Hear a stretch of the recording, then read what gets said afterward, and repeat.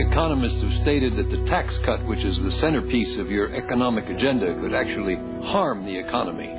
Is now really the time to cut taxes? You bet it is. We need to cut taxes for one reason. The American people know how to spend their money better than the federal government does. President, your rebuttal.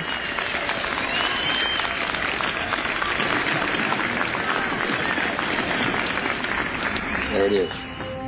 What the hell? He's got it. That's the 10-word answer my staff's been looking for 2 weeks. There it is. 10-word answers can kill you in political campaigns. They're the tip of the sword. Here's my question. What are the next 10 words of your answer? Your taxes are too high, so are mine. Give me the next 10 words. How are we going to do it? Give me 10 after that. I'll drop out of the race right now. Every once in a while, there's a day with an absolute right and an absolute wrong. But those days almost always include body counts. Other than that, there aren't very many unnuanced moments in leading a country that's way too big for 10 words. I'm the President of the United States, not the President of the people who agree with me. And by the way, if the left has a problem with that, they should vote for somebody else. Thank you very much, and good night.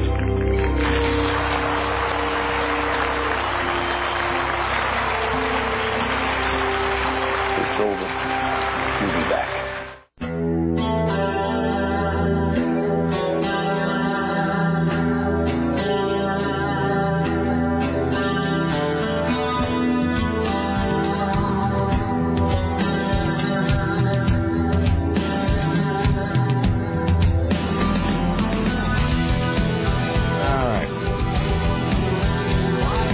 Something feels different with my headphones. Hold on a second. Did somebody wear them? Now, see, I don't think anybody's... Do I sound different? Does my voice sound different to anybody but me right now? You sound the same. Really? I don't sound... Does my voice sound a little boomier right now? About the same. I wonder if these are my headphones. Hold on a second. Maybe they're not. Hold on. No, these are my headphones. All right, there's something really odd happening inside my ear canal then. All right. They feel as though somebody's been wearing them, although I don't think anybody has, because they were locked in a drawer, locked in an office, locked behind a thing, inside another thing, sealed behind a third thing. So, all right, well, what are you going to do? Maybe it's just me. Maybe I've just gone all wonky in the head. Why, hello, it is the Rick Emerson radio program. It's 7 minutes and 18 seconds after the hour of 11, and it's the month of Talktober.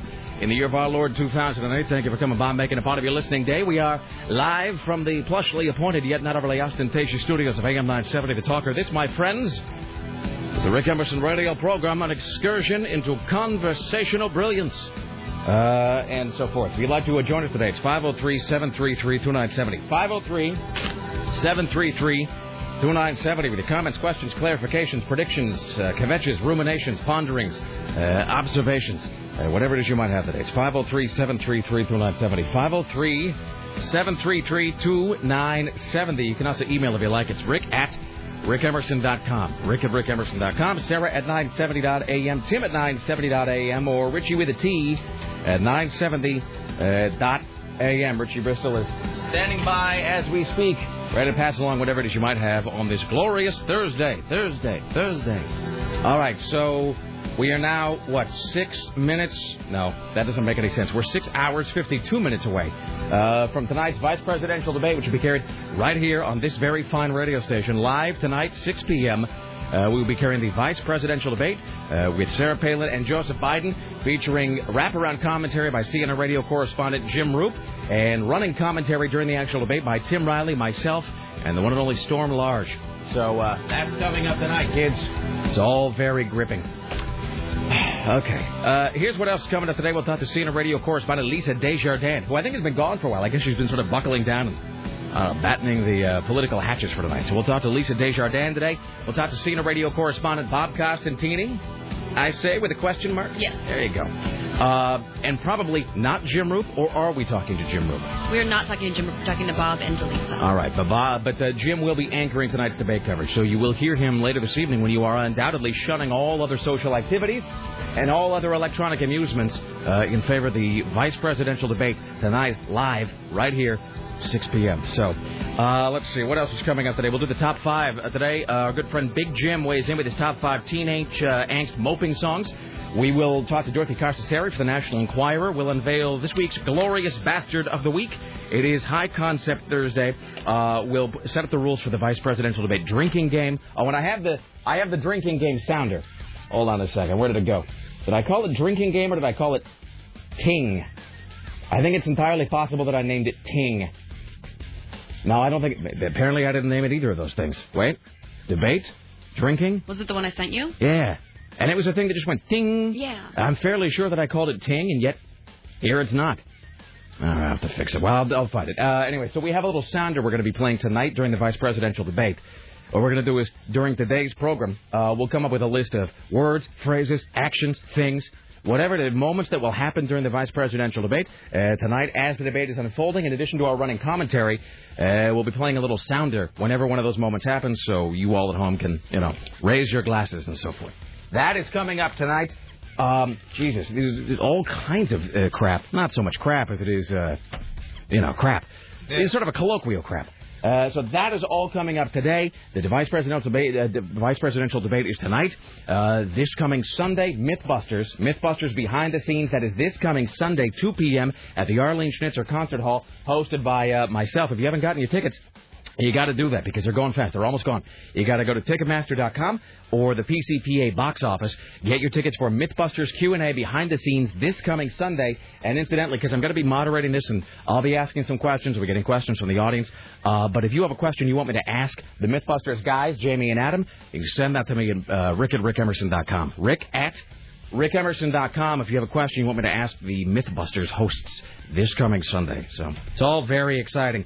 Oh, we have exciting news on the Timmy T front as well. Not to be confused with Timmy Ryan, who is not to be confused with Tim Riley. So that's coming up. Tim Riley is working on the following stories for your edification on this very thrilling and gripping Debate Thursday. It is Warner Brothers will make a feature film with Yogi Bear. Searchers have found the wreckage of adventurer Steve Fawcett's plane, but they can't find him. From China with hate. White Rabbit candy made in the People's Republic and sold in Oregon is recalled because it's making people sick. Then, Nestle's products, which apparently are now made in China, also have been removed in Taiwan. Washington State sex offenders will be tracked by GPS. The same Gresham home is burned down 3 times. A Florida man shoots himself after his girlfriend denies him sex. And, of course, the big debate is just hours away. Excellent. All right. By the way, for those playing the home game, the serial killer of the month for October is... Let me cue Alex Trebek voice. Richard Ramirez. I'm sorry, the answer is Richard Ramirez.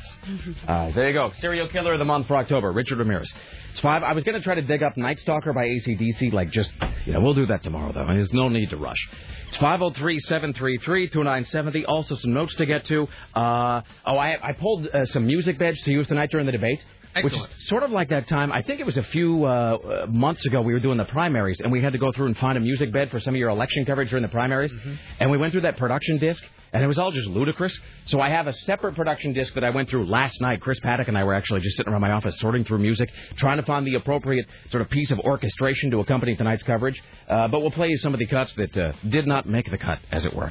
We're joined today, as always, by the lovely and talented Sarah X. Dillon. Hello, how are you today? Hello, I'm doing well. Oh, by the way... You're looking lovely. I like that outfit. Oh, thank you.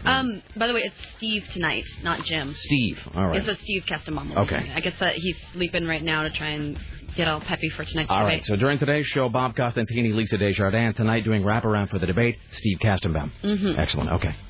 Yeah, I'm doing well. I went to my friend's, my friend owns a bar/restaurant, and it was their anniversary party last night, so I went to that, and then hung out with Lisa Wood.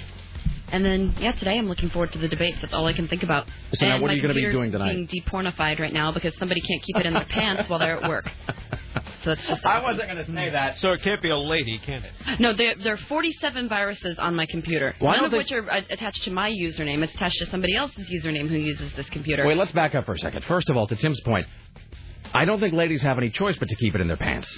I mean, really, unless you're designed much differently than I was led to believe in health class, or unless you've had some sort of an accident. I do believe that keeping in your pants, or at least in the relative vicinity of your pants, is probably the only option open to most women who are ladies from birth. That would just be my read on the situation. Britney Spears couldn't keep it in her pants. That is true. So did you come in this morning and your computer just was running real slow, or it was just... No, I came in and it was already rebooted, and they're already running this virus scan program, and Tim Riley told me that Troy came in and told him that my computer has 47 viruses because people are downloading things that are not myself. Now, by things, do you mean anime porn? Yes. Just be honest. They're downloading porn onto the computer in turn, infecting the entire thing with viruses, so it has 47 of them. So it's still scanning. It's been going for 86 minutes. All right, then. And it's still scanning it. All your emails just have some outgoing attachment with, a tentacle guy? Oh, God. Yeah. All right. I don't even want to think about it. Well, that's great. So where are you going to be watching the debate tonight? I'm going over to Lisa Wood's house tonight. All right. Me and my friend Heather, and then we're going to watch it with Lisa and her husband. You're going to drink and make merry? Drink and make merry, and Lisa's husband's a chef, too, so he's going to make us all kinds of delicious snacks, and we're going to bring some Trader Joe's red wine over, and it'll just be fun for all. Hey, can I just tell you, speaking of Trader Joe's red wine, so I went home the other day, and I realized that I sometimes make my wife sound like a lush.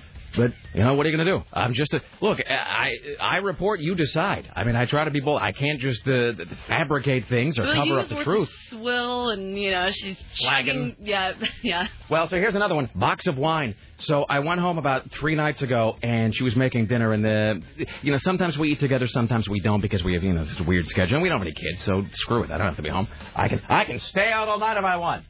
I'm a man out on the open road, independent, under the open sky. But I'll go home and occasionally, she'll make dinner, and because she just enjoys. I lucked into somebody who kind of enjoys making dinner. I don't have to do some whole thing of woman, you're falling down in your wifely duties. I will go home and she's in the kitchen kind of cooking something up, which is great. But so she was making, it was some low-key Italian thing. And with that, of course, red wine. So she'd gone to, and I don't mean to knock Trader Joe's, it's a great place. I spend a lot of money there. But she had gone to Trader Joe's and she'd brought home this box of wine. And, of course, if you see somebody drinking out of a box of wine, I mean, look, maybe boxed wine has come a long way since you were drinking a gallon of it a night in college or something. But it's like, especially as somebody who is sort of an entertainer for a living, you're just obligated to make a joke about it. You just can't not.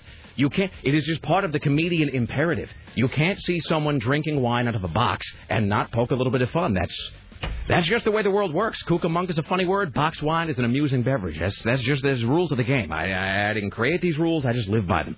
So I go into the kitchen, and I catch her at the best possible moment in terms of box wine, where she's got a glass, by the way, not even a wine glass because they're all dirty. It is, in fact, just a big water glass.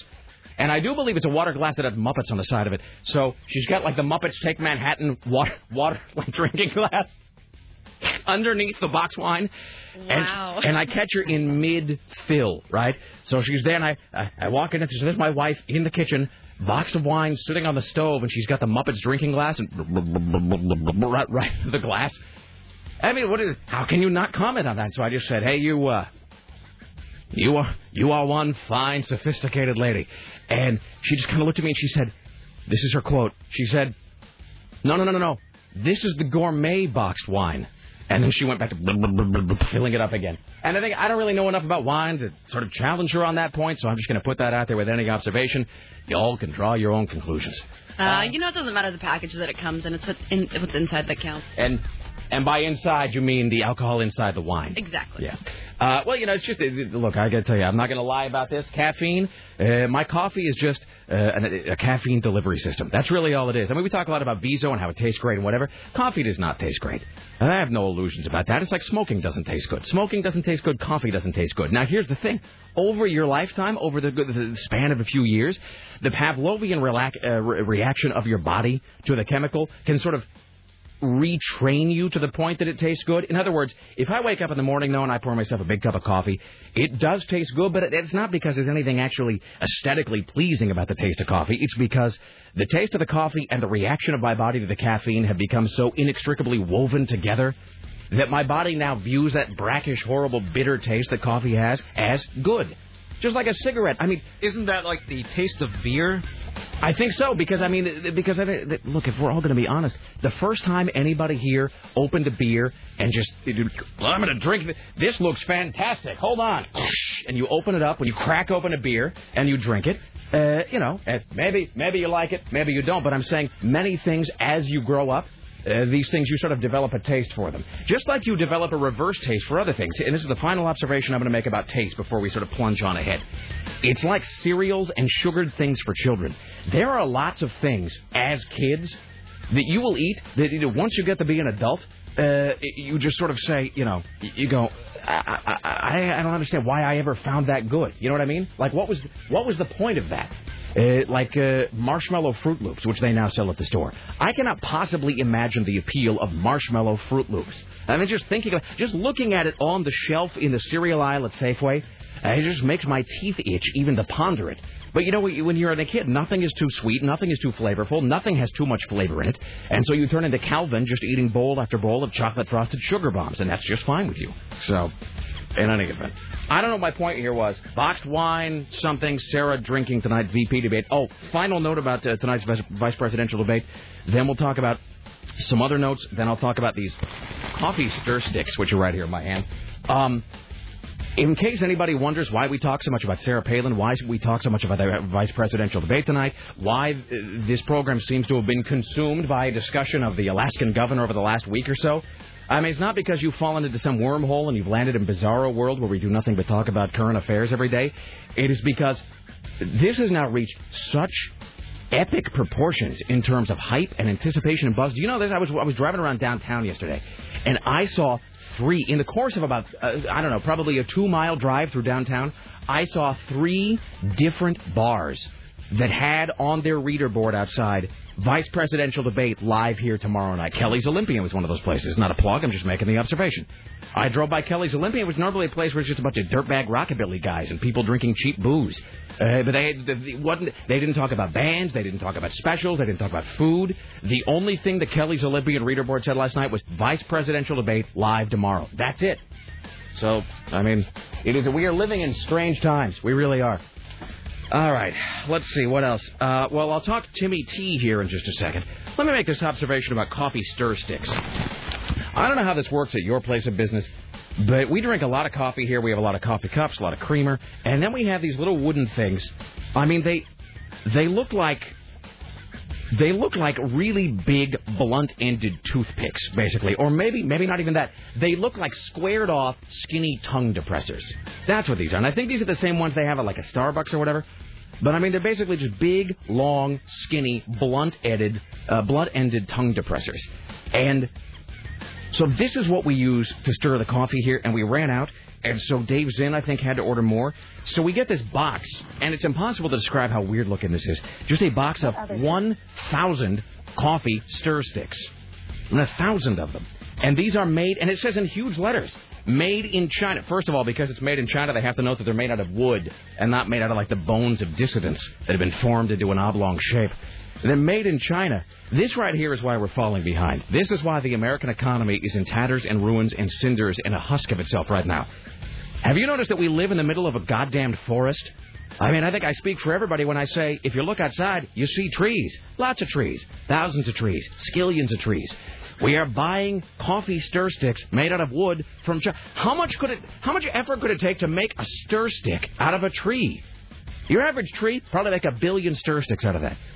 I mean, I can't even imagine how much it costs to import these and then to have them shipped here. Right, because there were no trees in China. It makes no sense at all. So, anyway. So Sarah was asking what the machine looks like that makes these stir sticks in China. And my observation, which was so funny, I'll repeat it now, is that the machine looks very much like an underfed Chinese man who's being paid 8 cents an hour. So there you go. That's why the American economy can't compete right now, kids. Let's see. What else? Well, let me do these notes, then we'll talk about Timmy T, creator of the #1 hit from 1991, One More Try.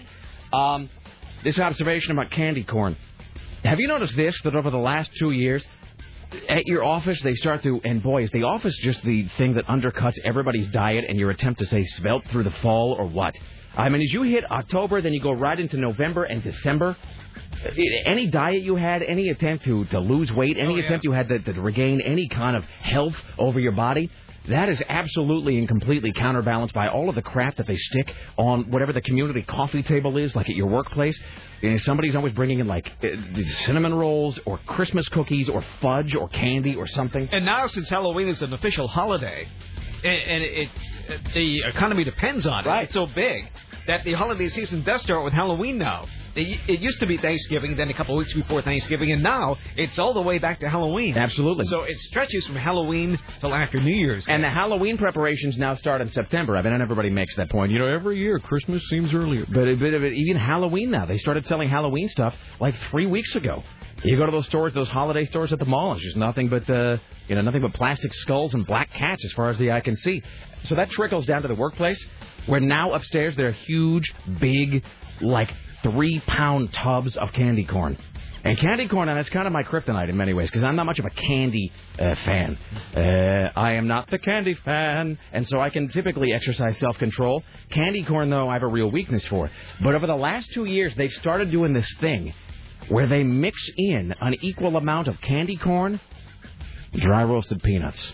Now, I don't know when they started. They didn't do that when I was a kid. They didn't do it even like 5 years ago. Well, that's healthy candy corn eating. See, but that's the lie you tell yourself, right? It's got to be good for me. It's equal parts candy corn and peanuts. Peanuts can't possibly. I mean, peanuts, which are basically just fat shaped into an oval and baked. I mean, that's all it is, man. Don't get me wrong. I like to eat some peanuts now and again, but let's not have this illusion that they're healthy. So you go up there, and it's just a huge thing of candy corn and dry roasted peanuts, and all day long, you just see fat-ass Americans, myself among them, going by, and just your hand like some sort of a ditch digging machine going down, picking up the big mouthful of candy corn into the, and then you can just feel your ass growing as the day goes on. Here's another thing they've started doing. They've started taking peanut brittle. And I talk about this every year in the hopes that somebody will buy it and send it to me. They do this thing now where they take peanut brittle and they blend it together in the pre-baking stage with cookie dough. And then you have cookie brittle, which Jolie gave to me a couple years ago, and it's like the best thing ever made. I do believe it is a peanut butter cookie dough blended together with peanut brittle when it's still like in its pupa stage, and then they cook it, and then they hammer it out into pieces. It's the best thing ever. All right, couple notes from last night. Let's see. Well, I'll do a couple Sarah Palin notes here because she was on CBS last night. We have that clip. Going to play it. Oh, God. Did you see that clip of her on CBS last night talking about the Supreme Court decisions? No. As my wife said, you go through several different stages, like the 5 stages of grief. There are the 5 stages of watching Sarah Palin answer a question. Sort of befuddlement, incredulity, irritation, being astounded, then being embarrassed for her, then being gleeful about the fact that she's just choking and eating it so badly on television, and then you go back to being embarrassed for her. And then you drink more red wine, if you're my wife. So that was a moment again last night that was just, it was all you hoped that it would be, but it was just as cringe-inducing as we all anticipated. So I have one question and one topic, and then we'll probably break here. My observation is this. Somebody really ought to do a piece, and if I were a better writer, if a better writer were I, then I would do this myself, but I don't have the ability. Because I was watching the Sarah Palin thing last night, and I said to myself, and then I said out loud, I said, I just wish George Carlin was here to see this. I just wish, with all of his thoughts on just the decline and fall of the American empire and his general observations about the inherently stupid nature of humans, all humans, from both sides of the aisle, from every political party and persuasion, from all walks of life. I wish George Carlin was here to see this election unfold. I wish George Carlin could see Sarah Palin talking on television. I mean, just with all my heart. And then it triggered a whole line of those thoughts. I wish Tim Russert were still here. I mean, Tim Russert obviously is more of a serious journalist, but, that guy was obviously just a political junkie through and through. That guy lived for the game. And I mean, they'd be all like, overly melodramatic about it or whatever. But I mean, it does pain me that Tim Russert is not here to see the most exciting election probably that we've ever had. I'm going to say right now, it's probably the most exciting election ever, at least in the last century. Yes. And the fact that Tim Russert died and wasn't able to see it, it does give me, there's a special kind of poignance to that. And then thirdly, the third part of this hat trick is, if only Hunter Thompson was here to see it. Hunter Thompson, a guy who wrote one of the best books about campaigning ever. ever. 26 years ago, Fear and Loathing 72 on the campaign trail, which even now is held up as one of the definitive examples of campaign journalism. The idea that George Carlin and Tim Russert and and Hunter Thompson are not here to see this campaign, and it's just, it is not fair. It really is quite unfair, both to them and to us. So somebody needs to do a magazine article. New Yorker, I'm looking at you.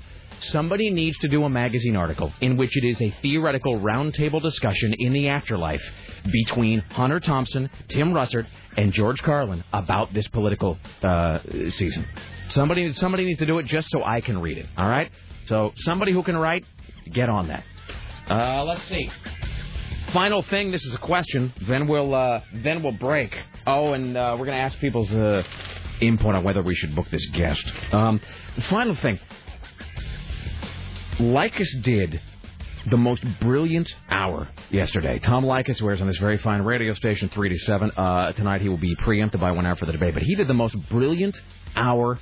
I mean, Likas, obviously, he knows his stuff backward and forward. And every now and again, that guy will come at you from an angle you didn't quite expect, and it's astounding.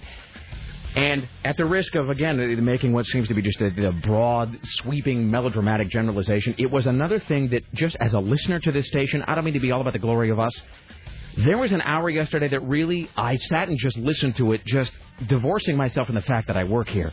As a listener, and I thought, God damn, this station is great. After everybody who's not us. Because he had, I think, in the 5 o'clock hour, a woman called Likas. They were talking about the election, and a white woman, called up, and she said, "Hey, Tom, I'm a white woman." She said, and she did this great confession. She almost whispered it. She goes, "Tom, every time I see one of my black coworkers, I always want to ask them, like, so, Frank, you're black. What do you think of Barack Obama?" And she said, I don't think I can do that. It's inappropriate. And Tom said, no, that's in the workplace. You probably shouldn't do that.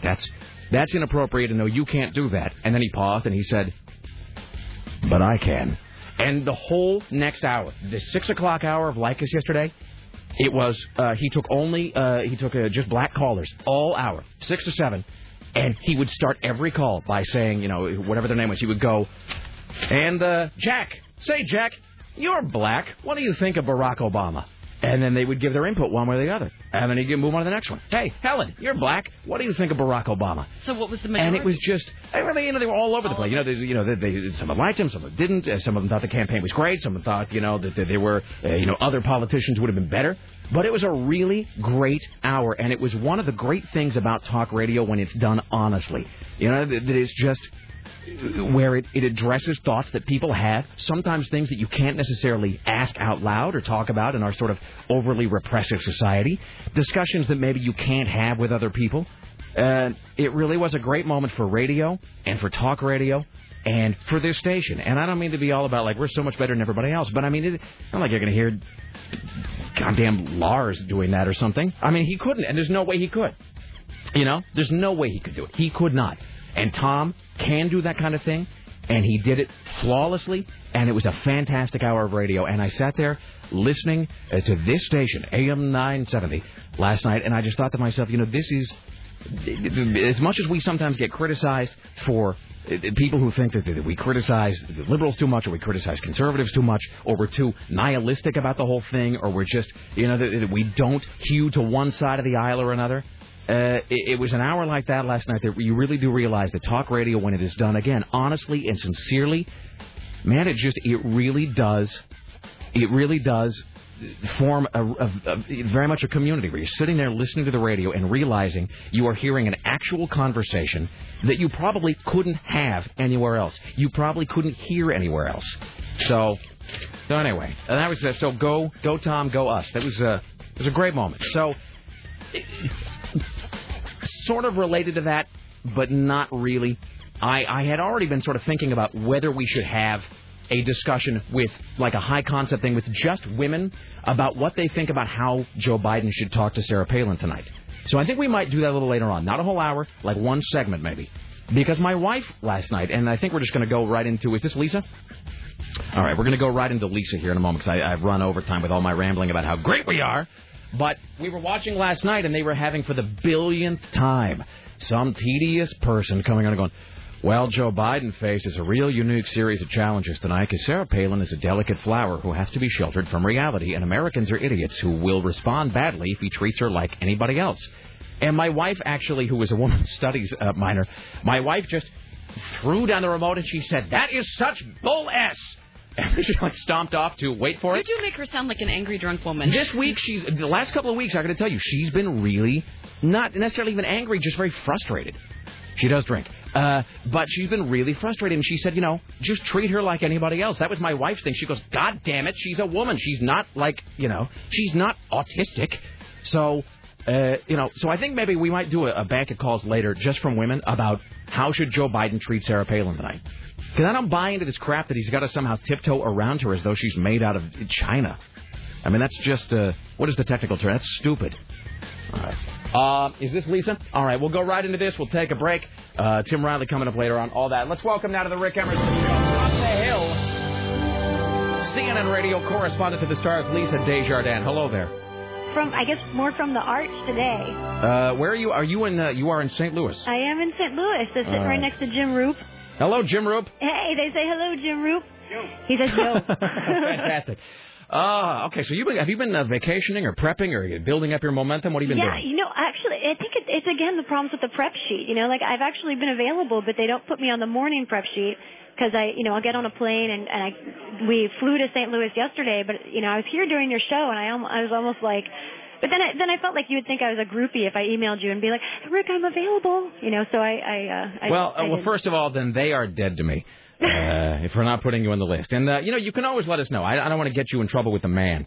Okay. But, if there's something, I will put it this way. If there's a day where there's something you feel like maybe has happened late enough in the day that it wasn't on the prep sheet or we need to know about it or something you feel needs to be, mentioned or said, always feel free to contact us. But I will let you find your own way there because I don't want to get you in trouble with the powers that be. With the man, yeah. That's what I'm saying. All right. All right, so here's a dumb question.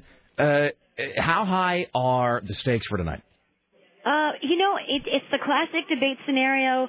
I don't think anyone can win, but there's huge stakes for potential loss.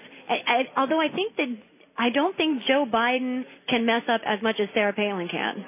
Because really? she's more of an unknown, and Joe Biden, people kind of know that he can get goofy. Well, he can be long-winded. He can go on and on and on, and he does have a tendency to be a little brusque sometimes. Yeah. Which is, but which I don't really have a problem with. But they seem to think that people don't like that, and I don't know that that's true. I think Americans are ready for a guy, and I know this sounds like a cliche because everybody already claims to be this guy. But I think Americans are ready for a guy who just says, look, man, here's how it is. And that's just a fact. And everybody's going to have to be okay with that. Yeah, and I think the truth is, I agree with you. I'm right with your wife. I'm right with Laura about this. Everyone's saying the same things over and over. To me, I think anything can happen tonight, but you got to look at their most recent performances in debates. And the truth is, Joe Biden did great in the Democratic debates. Those debates that we were at, Roop and I were just talking about this, people walking out of those auditoriums when Biden was debating, he was the guy they were talking about. I certainly thought that. He did very well, but the problem is that didn't help him at the polls. It didn't really kind of put him back into the driver's seat. So, he may create some good favorable impressions for himself if he can have that kind of performance again. Sarah Palin, same thing. She actually, and the campaign isn't going to put these numbers out there, she did more than 20 debates in about the 2 months before the gubernatorial election in 2006. Right. So she did very well. You look at those debates, she was good on her feet. She still has this kind of the manner of talking that we're used to from her now. But I think this could be a good debate. The format, however, does not lend itself to it being what you want, which is, fiery and feisty. I would like to see that everybody gets, it's like that.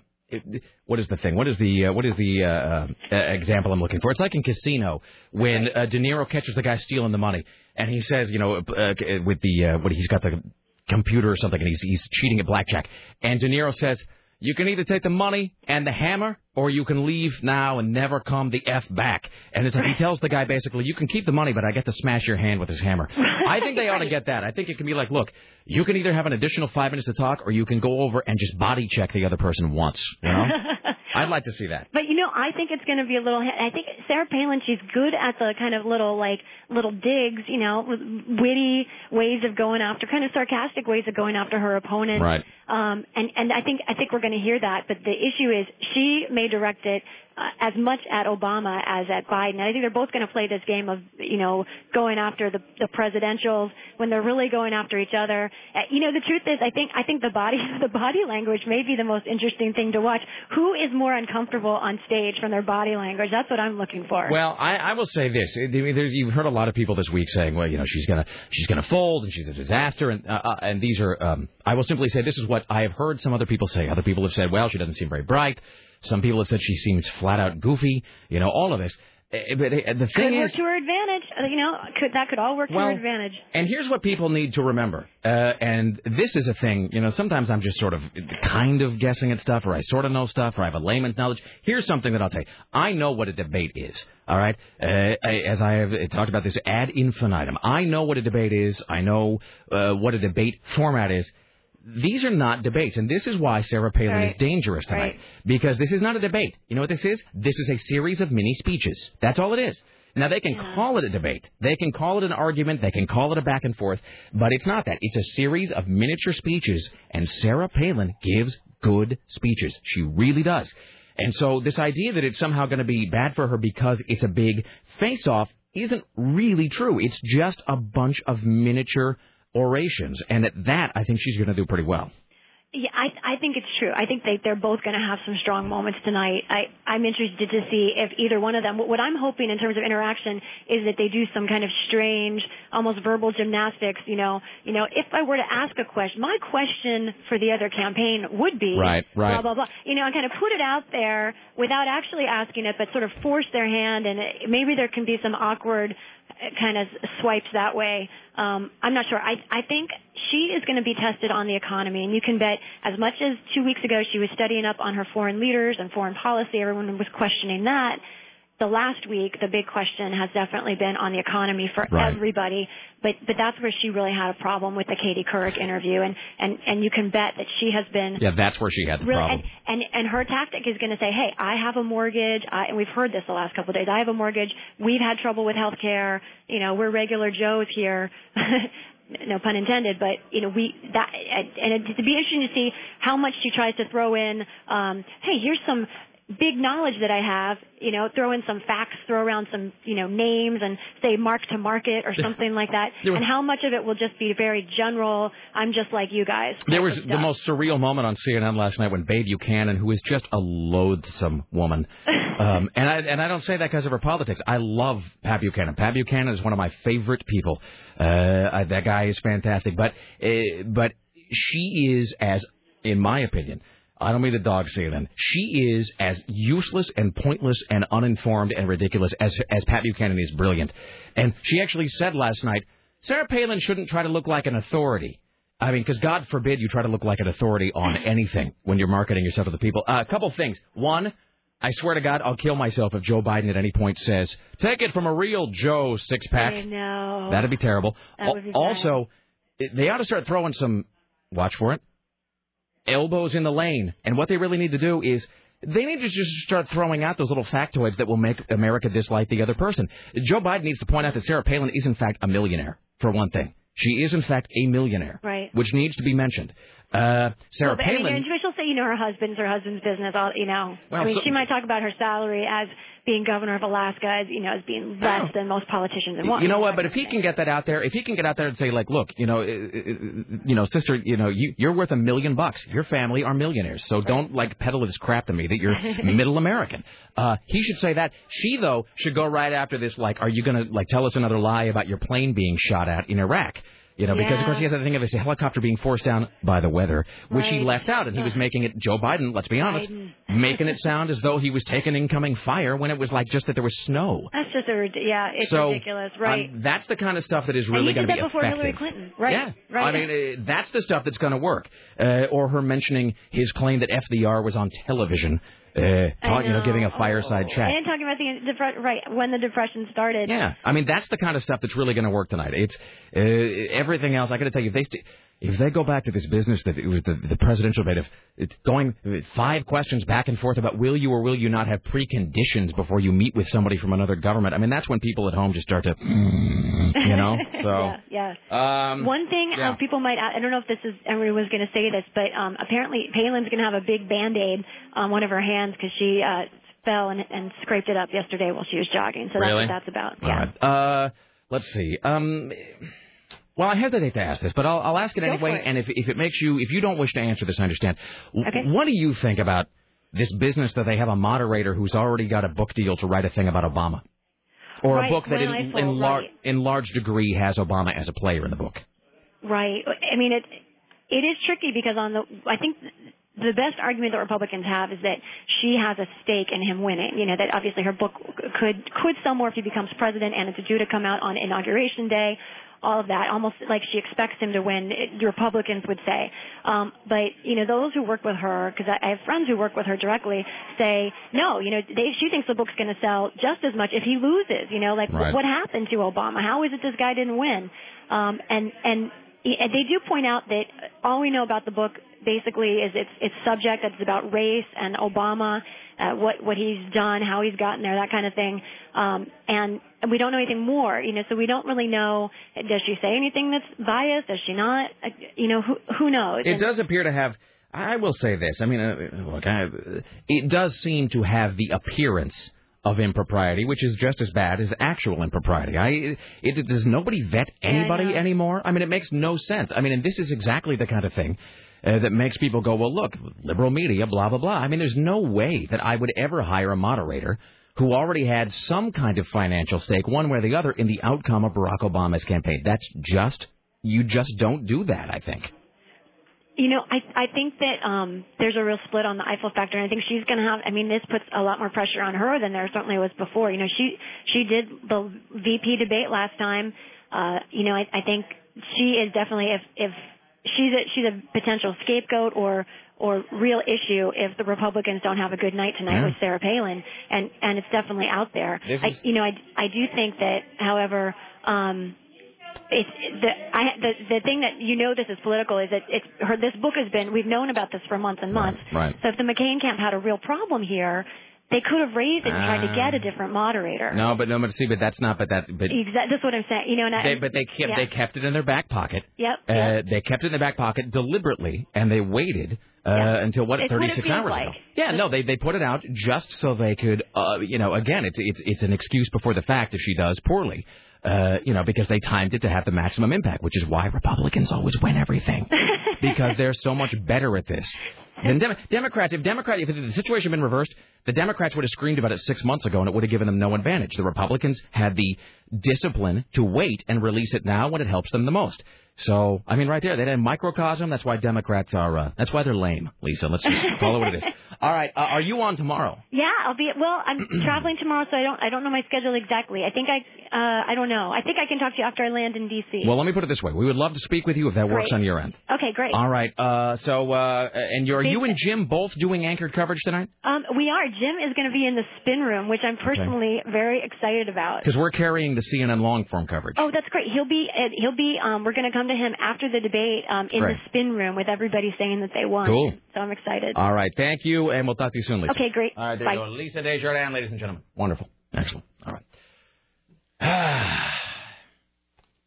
It's very exciting. We'll talk to Bob Costantini here in a second. What, a couple minutes, right? Something? Yeah, all right. minutes. Well, let's see. Okay, so there's that. I have something else I was going to talk about before we plunge on into talking to Bob Costantini, but now I don't remember what it was. And is that him? Must be. Well, darn. Oh, it was this Timmy T thing. Well, I'll have to get to that. Did Richie get on that? Yes and no. It's sort of a funny story. Okay. I was walking around yesterday with a thing written on the piece of paper, and on it was written Timmy T. We should play that song, by the way, at some point so people know what we're talking about. And Chris Petty goes, he just pointed at it. He didn't even ask me a question. He pointed at it, and he looked at me as if to go, huh? And I said, don't ask. It's a long story.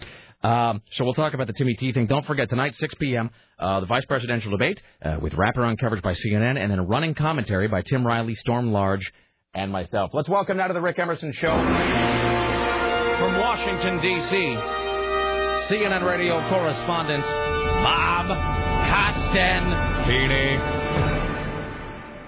Hello, Rick. Hi, Bob. How are you today? Oh, very good. All right. So excited about tonight's debate. All right, on a scale of 1 to 9, how excited are you? About 8. Okay, fair enough. Political kind of guy. All right, no, it's. Let me ask you this: just from your objective assessment as as a person who covers politics and current events, your objective viewpoint. What is the one sentence of advice that you would give each debater? In other words, in terms of how the momentum is going or how it's not going, what they really need to do. What is their job tonight on each side? Well, I think Sarah Palin in particular is going to have to show that she is potentially up to the job of being president. We've seen with the interview with Katie Couric where she had trouble remembering any kind of Supreme Court decision that she found objectionable beyond Roe versus Wade. Those are the things, and you can argue whether that was a gotcha kind of question, but, what magazine she reads, those sorts of things that had caused her so much trouble in the past couple of days as these excerpts keep being released. She's going to have to show she's more of a heavyweight, if you will. Whereas Joe Biden is going to have to make sure that he isn't going to spout off with something that he might regret, not necessarily directed at Palin, but something that would be memorable for his no sound bites. No sound bites, no mistakes. Yes, and you have to think that the McCain people have been really secluded as much as they can with Sarah Palin, trying to get these potential questions at least in her head about how she'd like to answer. Well, apparently they've got her, they had her locked up in some debate camp or something. Yeah, was it John McCain's I think debate camp and debate prep for both sides, I think that's crap. I think that you ought to just be, I don't think you should get the prep. I don't think you should get the practice. I don't think you should get the prepare. You either know the answer or you don't. The end. Mm-hmm. And if you don't know the answer now, and you had to go learn it somewhere, I mean, look, if you didn't already know the answer when they picked you to be, a candidate, you ought not to be running. That's just my opinion. You shouldn't be allowed to practice at all. In fact, you should have a monitor and like a low jack on your ankle 24 hours a day to make sure you don't practice. Because you know what? I don't want somebody who had to go practice to answer a question. That's just me. All right. So a lot of tonight is going to be about the economy probably, so that then leads us to, so what, the Senate passed this bailout or rescue bill, and then the House votes when? Tomorrow? It is likely to come tomorrow, from what we understand. What's unclear is whether some of the folks who objected to it previously will be willing to go along this time. Peter DeFazio is one of those. The Democrats, at least, are saying that they're counting on the Republicans to turn the tide in this situation. And the Republicans are saying, well, you're the majority party. You should be able to get more votes as well. The previous vote was short by what would amount to a swing of 12 members of the House. If you can swing 12 members to the plus side, then you've got the bill passed. The problem is now they've tacked on more stuff into this legislation. It will cost another $150 billion more or so because of the tax breaks. So they may very well be losing a few people, but the general sense here is that it will likely pass. Some people very grudgingly might decide to vote yes. Is it grudgingly because all their constituents are still screaming that they shouldn't?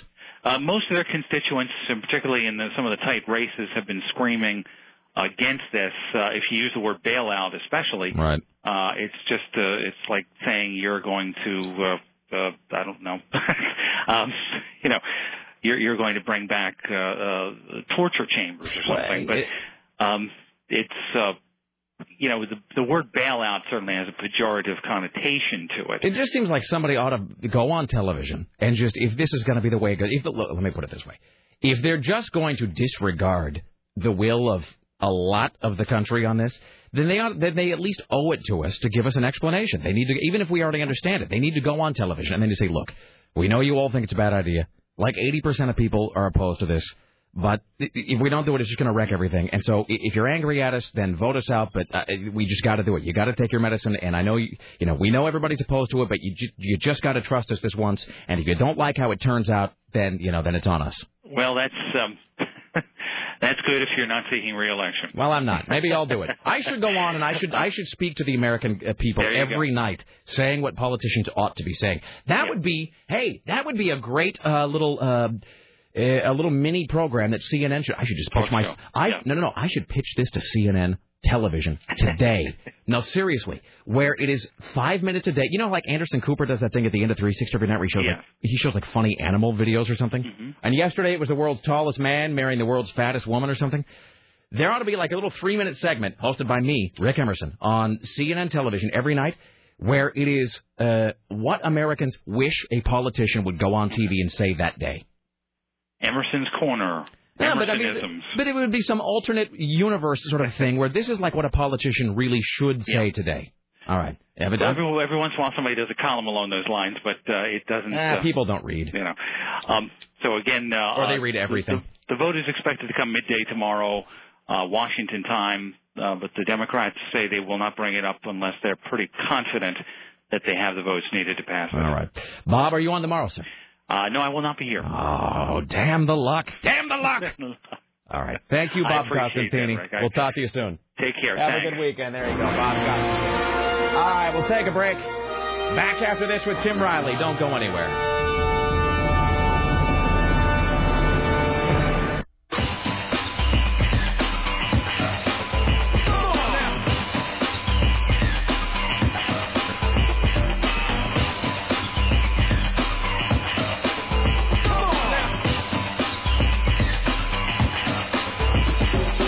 Why, hello, it's the Rick Emerson radio program. It's 503-733-2970. Coming in today, Glorious Bastard of the Week, Dorothy Carcasseri from the National Enquirer. Let's see, Big Jim's Top 5 Teenage Angst Moping Songs, High Concept Thursday. What else? We will put together the rules for tonight's vice presidential debate drinking game. Don't forget, coverage tonight, 6 p.m., right here on this very fine radio station. Running commentary by Tim Riley, Storm Large, myself. Wraparound commentary by Lisa Desjardins and Jim Roop. It's the best night ever. What else? You got questions for the Mythbusters guys, Adam and Jamie from Mythbusters? Send those to Rick at rickemerson.com. Rick at rickemerson.com, and then get your tickets for Mythbusters behind-the-scenes Q&A this coming Sunday at 2 p.m. at the Arlene Schnitzer Concert Hall. I will be moderating that, but send your Mythbusters questions to Rick at rickemerson.com. Ladies and gentlemen at the Ministry of Truth, here's Tim Riley. It's time for the Rick Emerson Show's noon news hour, only on AM 970, The Talker. Hey now. And now, from the Ministry of Truth, this is Tim Riley. From China with hate. State health officials say White Rabbit candy sold in Oregon may be contaminated with a substance blamed for sickening thousands of kids in China. This is White Rabbit candy. It has a picture of a smiling rabbit on the front. So far, the chemical melamine has been found in candy being sold in California and 4 Connecticut stores. Are we surprised that there's a strange chemical in a candy called White Rabbit? That is true. The U.S. Food and Drug Administration said the candy is imported from China, distributed in 8 states, including Oregon. This is vanilla-flavored candy. Mommy, this candy makes me small. The FDA says no illnesses are associated with the candy. Mm-hmm. Then why is it being taken off the market? I don't know. Is that a rhetorical question, or are you expecting me to have some sort of a response? Well, no. No, I have nothing. Throwing it out there. Hey, speaking of kids saying creepy things, I meant to make this observation yesterday, and I didn't get a chance. This is really the very definition of a non sequitur. It's apropos of absolutely nothing. By the way, if you're sending us any emails or anything right now, we're having some internet issues, I think. Are you able to get online, Tim? No. Sarah? No. Me either. So if you're emailing us right now, I am not seeing that. I might see it later, but not now. My computer's depornified, though, I think. 47 viruses. 47. You know who you are. Stop it. I mean, I'm just saying. Seems like one's porn surfing could wait a couple hours. I mean, really, how long can you go without porn? I mean, seems like you can porn at night. You can porn. I'd porn in the morning. Debbie does 47 viruses. Yes. It seems like you can look at porn in the morning, you can look at porn at night. There's like a little window of time where you got to be at work.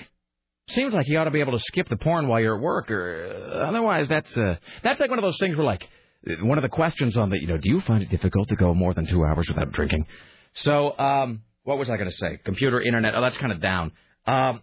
Speaking of kids saying creepy things, though, I meant to make this observation the other day when we were talking to, I think it was Court or somebody, because he has a kid. This is very much apropos of nothing. But it sort of weirded me out. So we have a friend of ours who has a little girl. She's like, the girl's like 2, maybe. I mean, old enough to talk, but, young enough to not, I don't know, she's not kind of fully formed or whatever they call that. But, she's a toddler, I guess. And so our friend was I don't know, having some talk with her kid the other day. The kid was doing something or other. Anyway, for no readily apparent reason, it was like nighttime, it was starting to get dark outside, evening was falling, and this 2-year-old kid turns to her mom, our friend, the 2-year-old girl, and she looks at her, she says the creepiest thing. I wish we had the Exorcism music. She goes, "Mommy, the moon makes me feel funny." How creepy is that? How terrifying is that? You sleep real lightly with that kid around. Jesus, wake up, kid, going right for your carotid artery. Here's Tim Riley. Anyway, I was going to do something, but that kind of like... Mommy, the moon makes me feel funny. This is our daughter, Remus. All right, here's Tim Riley. What were we going to do? I was going to play the latest Sarah Palin video. All right. From the Katie Couric interview about Roe versus Wade. Now, have you seen this, Sarah? No, I haven't seen it, and I haven't heard it. So, she still has that infamous red streak on the side of her cheek. Oh, man. I think, I hate to be this guy, I think she's put on a little weight, too. I think somebody's doing a little stress eating. I think somebody's she's been down to Texas. Drowning her sorrows in Malamars. Sarah Palin looks a little squishy. I would, despite what many people would say, I still think she's an attractive woman, but she is, she's looking more and more, well, maybe she's just trying to be like an average American. Maybe she's trying to be relatable by getting fat. Well, she's a former beauty queen. Yeah. So she was attractive at one time. I said, well, I think she's sort of attractive now in a hot mom kind of a way. She was quite a looker when she was younger. She's got, I don't know, I agree with Sarah, bad makeup. And then has become a little spongy over the last few weeks. So, all right. So this is her being interviewed by Katie Couric, who, two things. Katie Couric dresses really well in this interview. Katie Couric looks good. She's put together well. Is she, one-upping her a little bit? Well, I think so. I mean, I think she realized, I hadn't really thought of it. That's probably a good point. I hadn't really made that connection, Sarah, but that is probably true. That she's in a room with a woman who is beauty pageant contestant, viewed as attractive. Katie Couric is probably like, screw that. I'm not going to let you out pretty me. And so Katie Couric's got these fashionable new Ashley Banfield glasses, and her hair is down, very soft, and then she's got this great, it's like not a pantsuit, but it's like a white shirt with like a black jacket over it. Is that what she's wearing, Katie Couric? I believe so, yeah. Yeah, I mean, it's a very good outfit. And I would say this, that Katie Couric, were it not for the fact that she's being shot through this soft focus lens, I would go so far as to say that Katie Couric looks flat out hot in that. Except the soft focus lens sort of throws you off because you realize they're desperately trying to hide something with that. That there's some ugliness there they don't want you to see. Well, maybe Les Moonves took her shopping. It's entirely possible. All right, so this is Katie Couric talking to Sarah Palin last night about Supreme Court decisions. This is a CBS News exclusive. What other Supreme Court decisions do you disagree with? Well, let's see.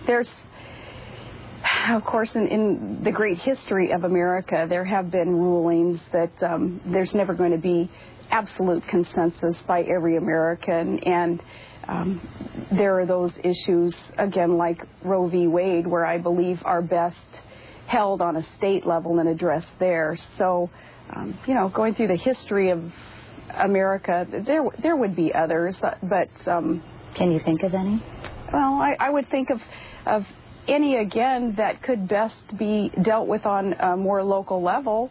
Maybe I would take issue with, but, as a mayor and then as a governor and even as a vice president, if I'm so privileged to serve, would be in a position of changing those things, but in supporting the law of the land as it reads today. That's the law of the land? That's even more interminable just in an audio form than it was on television. On television, at least you could be distracted by, imagine what she looks like naked. Here, it's just nothing. It just goes on and on and on and on and on, and there's no real... You know what she is to me? She reminds me of being in college, and I had a blue book, and I had to write an essay on something that I didn't know the exact topic, so I would write around it. I was genius at that. I could write just this huge, long... Pages and pages about nothing. That says absolutely nothing, but it kind of looks like I know what I'm talking about. This is oh, man, too late do I think of a great idea. You know what we should have done? We should have done a bit where we get somebody who knows absolutely nothing about the Supreme Court, and we put them on the microphone and we ask them these same questions. You know what I mean? You know, like ask a fifth grader. I hate to do the "Are you smarter than fifth grader?" but really, but you have to fill 60 seconds of talking about something you know nothing about. I'm going to do that later today as a bit. We're going to do it as a contest later on. I'll give you a DVD for it. Later today, we're going to do a bit where, how long was that response? A minute. Okay, so later today, don't call now. We're going to do a contest. I'm going to throw you some sort of news, current event topic, some political question that you have to talk about for 60 seconds. And it should be something you know nothing about. And then if you can talk for 60 seconds without stopping, we'll give you a DVD. I'm going to do that later on today. Let me forget about that. 60-second contest. That's good. That shouldn't be too hard. All right, we'll do that later on. So the question, and Katie Couric is so nice, she throws her the lifeline. And you know the condescending, and I don't mean it in a bad way. I guess I do, but I mean there's no other way to ask it, right? When Katie Couric says, "Well, can you think of any?" I mean, it's just almost like give me something, please. I'm extending a rope to you, Sarah Palin. Just please cling. This is your lifeline. Grab on to this. So I mean, I know. I almost want to say I would so just desperately wish to hear from somebody. How about the monkey trial? Well, she was asking for Supreme Court decisions with which she disagreed. Didn't they just have that thing? Was it just a Supreme Court? Look, I'm not even running for anything. There's a Supreme Court decision like 6 weeks ago where they gave Guantanamo prisoners, the right to judges and the right to have their trials be public and all of that. I think that they did, and I think John McCain himself disagreed with that. I think Sarah Palin had some Supreme Court decision about the Exxon Valdez oil spill. So, what else comes to mind? The Volstead Act, where there was which is not a Supreme Court decision though. That was the Act of Prohibition. There was what else? Plessy versus Ferguson. Plessy, which is the separate but equal Supreme Court decision. Plessy versus Ferguson. I say now trying to prove that I'm smarter than Sarah Palin, and how sad is that? Wow, you should be Sarah Palin. I should, Tim. Get me a wig. There was Plessy versus Ferguson, which said that you did not have to have integrated public schools, except as long as they were equal. In other words, you could, as long as they were allegedly equal, you could keep the white kids in one part of town and the black kids in one part of town, and that was fine. Which was, I do believe, then overturned in Brown versus the Board of Education. I should be able to do one more. To show that I'm smarter than Sarah Palin. We'll give you a DVD. There was the Dred Scott case. Yes. The Dred Scott case, which held that the Dred Scott case, which held that freed slaves could not vote, I believe. I'm nibbling around the edges of that one, but I do believe, the Dred Scott decision said that freed slaves could not vote. All right, there you go. There you go. See, I didn't have to go to debate camp for that. Jesus. All right. Can you play that one more time? Her soundbite. Do you still have it? No. Okay, never mind. Wait a minute. I can go back and find it. It's okay. It's worth hearing one more time. I'll go back to my favorites that are supposed to be here. If you want to talk to yourself or play a song for about 30 seconds. Hi, you're on the Rick Emerson Show. Can you play a song for us? Is this me? Yes. Hello, sir. Hi. What's up? What kind of song would you like? Can you hum a show tune? Certainly. Oh boy. You were lying to me just now, weren't you? What about Jeopardy? Do you feel like Sarah Palin to my Katie Couric just now? A little bit. All right. What is it? How can I help you today? Well, I just had a question for you. I was wondering if you were going to podcast your the debate tonight. Oh yeah, I'm sorry. I got like a billion emails about that, and I haven't bothered to. The debate and commentary tonight will be streamed and also podcast. Yes, it'll be streamed and archived. Fantastic. Not that you shouldn't be listening live, because you should. Well, I wish I could, but I have prior engagements. What's your prior engagement? So, what's your prior engagement? Work. Well, all right. I'll allow. The judges will allow that, sir. Yes, it will be streamed tonight on 970.am, and then also available as a podcast. Yes. All right. Thank you. Thank you, sir. Hi, you're on the Rick Emerson Show. Hello. Hey, Rick. How you doing? What's up? Sarah just gave a deal about 2 months ago that she forgot all about with the Exxon Valdez. Right, yeah. Baker. Yeah, where they and it was because they were trying to strip out the amount of damages that could be sought for that. And she disagreed with it. They showed a clip of her saying it, and she couldn't even remember that. She's an idiot. All right. Thank you, sir. Okay. All right, fantastic. Now I can't find it again. That's okay. Hi, you're on the Rick Emerson Show. Hello. Hi, Rick, Tim, Sarah. Hello, hey, hi. It's okay. We know that you guys are the brightest, the best-informed talk show team around. You don't have to worry about Dred Scott, although it's good to know that, and Dutch Angles. Well, I like to think that I haven't completely forgotten everything that was pounded into me, so yeah. You haven't, but you missed the best one to disagree with. Bush v. Gore. Oh, that's true.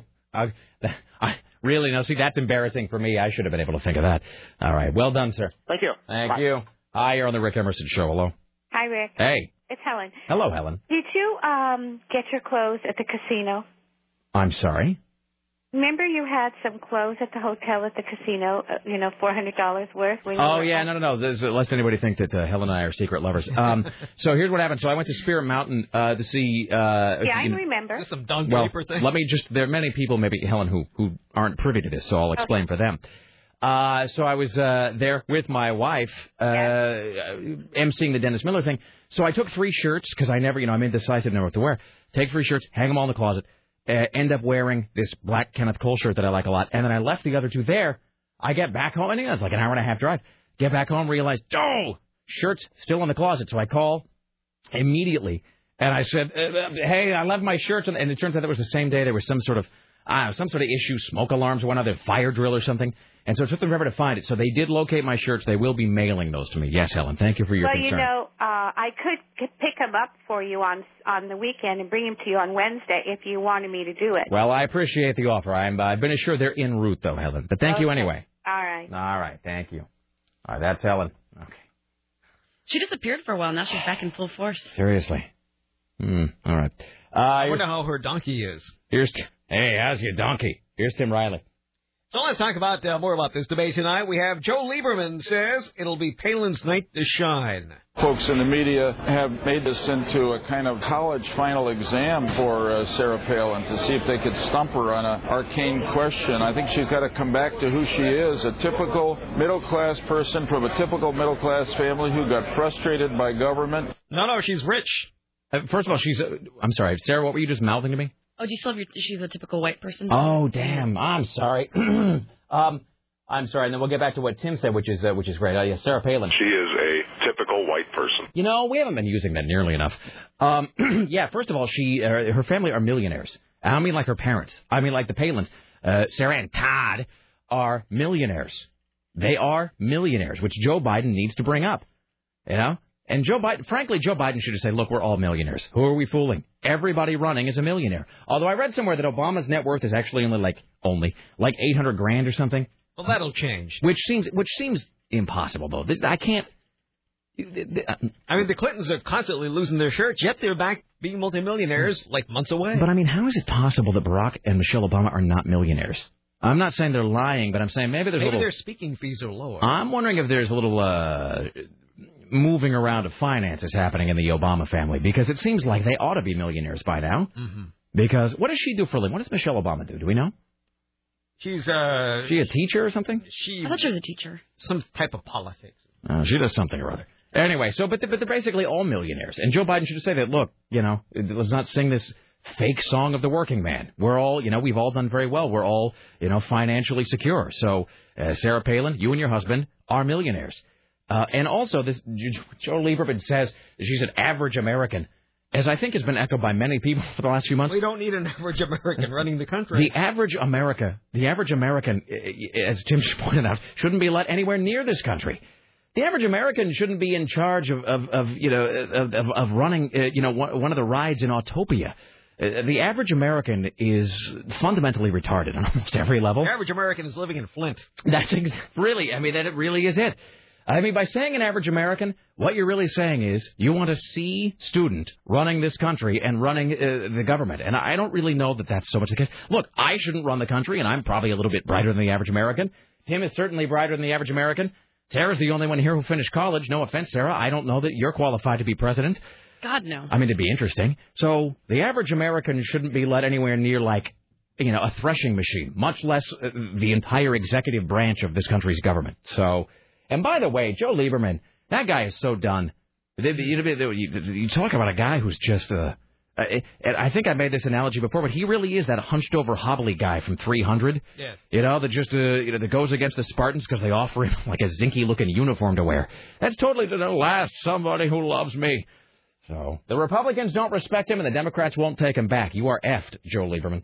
Well, Joe Lieberman says tonight we'll find out why on earth that John McCain picked her as his running mate. Took on the oil industry, a real reformer, worked across party lines to get things done in Alaska. That's why John McCain chose her, to make clear to the American people that he is the change candidate in this race. So I think she's got to get it back to those personal qualities. All right, somebody's pointing out Michelle Obama is a lawyer. Wait, no. See, here we go. Michelle Obama's a lawyer. Next email. Michelle Obama is a hospital administrator. Whatever, I no longer care. Somebody has clarified here, Sarah Palin and her family are not millionaires. Their assets are worth $1 million, including the house on which they carry mortgage. You know what? You sell everything I have and multiply it by 3. I don't have $1 million. So, they got $1 million in cash and stuff. So that is not what the average American has. I think that's the point. She doesn't have as much money as Joe Biden. But by the way, none of them have as much money as John McCain. So maybe if you put Sarah Palin and John McCain together and average them out, you might get something that approximates what the typical politician has. Here's Tim Riley. So just to change the subject for a moment. Now the LAPD is taking all the fun out of living out of the city. They have a new technology that can detect a firearm being discharged in the city. The Shot Spotter is a technology that allows the police department to become aware electronically of shots fired within the city limits. It is a proven technology in some small geographic areas, but it will be something that's very difficult to spread throughout the whole city. Oh, sure. They say that now. They keep saying that. They said that back in the 80s. What? That they have this technology. Oh, I didn't know that. I thought it was I thought it was sort of groundbreaking stuff. I remember them saying they had it way back when. Well, it seems like it wouldn't be difficult to do. I mean, I hate to use this kind of comparison, but in The Dark Knight, Tim, there's that whole thing where they turn every cell phone into a broadcaster and then they're able to analyze sound or something. Mm-hmm. I don't know what this technology is. They can tell when a bullet's being fired. Thomas is probably writing me an email about it as we speak. But it seems like a bullet, when it's being fired, makes a very specific kind of sound. There is a unique sound signature, an auditory tell to that. So if you're somehow able to monitor the sound in an area or a city, all you need to do is then have something that registers when that particular sound is made, and they already have the technology for that, and then just triangulate where the sound is coming from. And also, let's also know, when they say that we don't have the tech, anytime a government official tells you, well, look, we don't really have the technology to do this now to everybody, that's always another way of saying they have the technology now to do it to everybody and are doing it to everybody. Sort of like when the government says, well, look, we don't have the technology or the means to read all of your email or anything. That's clearly a lie. What that means is we have the technology to read all your email and have been doing so for 12 years. So when the LAPD says they can't do that, not only can they are, and they're lying to you about it, just so you know. It's just like the IT guys here can track who's viewing pornography during business hours. Yes, they can, Tim. 47 viruses, really? Mm-hmm. All right. Is that all a lot at the same of time? porn. I don't know. How much porn do you need? I went upstairs. I'm just like, did I accidentally? I'm like, I'm not looking at the porn, but I'm like, maybe I went to a website that downloaded it. And he's just like, no, it's all specific on one username. He wouldn't tell me who. Well, it is interesting to note here at CBS that because so much of what we do can sort of loosely be called show prep, there's any number of things that we are allowed to look at here by dint of our jobs that probably the average person couldn't. I'm going to tell you right now, you look at my computer, I look at all kinds of vile crap. Hey, look at this. It's a guy getting his junk kicked by a donkey, It's the bleeding girl. Seriously, look at this. A girl bleeding out of her skin. Hey, check this out. It's an incredibly hot newscaster in Russia who disrobes while she reads the stories. I watch that here at work. I'll admit it right now.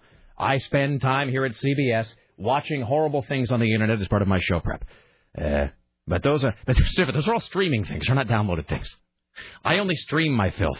I don't put that on the computer. Here's Tim Riley. Edward R. Murrow's ashes must be turning over in the ocean to hear such things. The Senate has approved a revised $700 billion bailout for the troubled financial sector. Senate modifications in the bill include a boost in the federal deposit insurance guarantee from $100,000 to $250,000. It also adds some tax cut sweeteners to make the bill more palatable to conservatives. The House is expected to take it up tomorrow. The overall rescue plan would essentially buy up all the bad debt of faltering financial institutions. The legislation still contains Democratic sweeteners. The best kind. Sweetener. I barely knew her. Now, the House vote is tomorrow? Yes. Why is it not today? They're busy.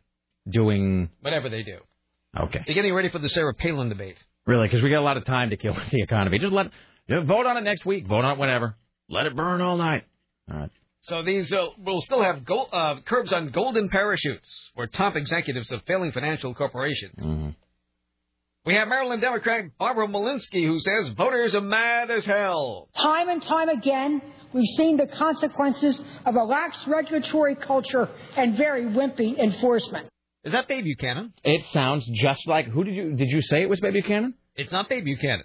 It's Maryland Democrat Barbara Malinsky. That's Babe Buchanan.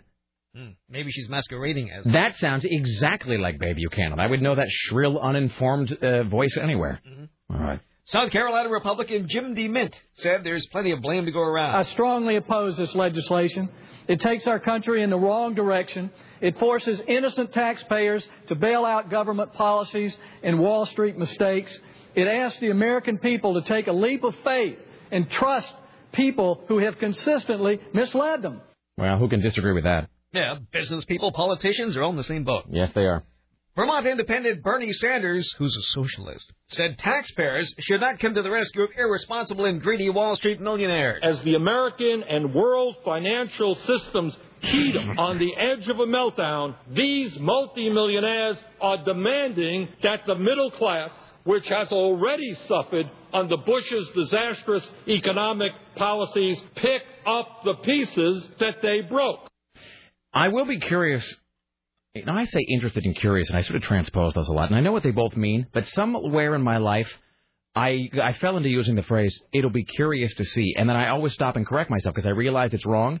That does not, however, stop the incorrect phrase from coming out of my mouth. Mm-hmm. And it's like I don't ever, it's like it doesn't get, that's a thing that gets through the filter in my brain, and then as soon as I say it, I go, well, no, that's wrong, and then I have to apologize, and I say, no, I will be curious to see, and it will be interesting to see.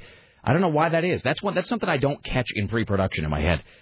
I will be curious to see, and it will be interesting to see. If they can just continue to dig in their heels and not, and just follow what the voters are telling them to do, because the voters are just consistently screaming that they don't want this bailout thing to happen, and yet you hear that the House might be softening on it and voting it. It will be interesting to see how that unfolds if they just say, well, I know that all of my voters are opposed to it, but I'm doing it anyway, and just to see what the ramifications of that are. So, well, it seems like we might be in for an interesting fall regardless. What does Hillary Clinton have to say? Our economy runs on credit, and underlying that credit is trust.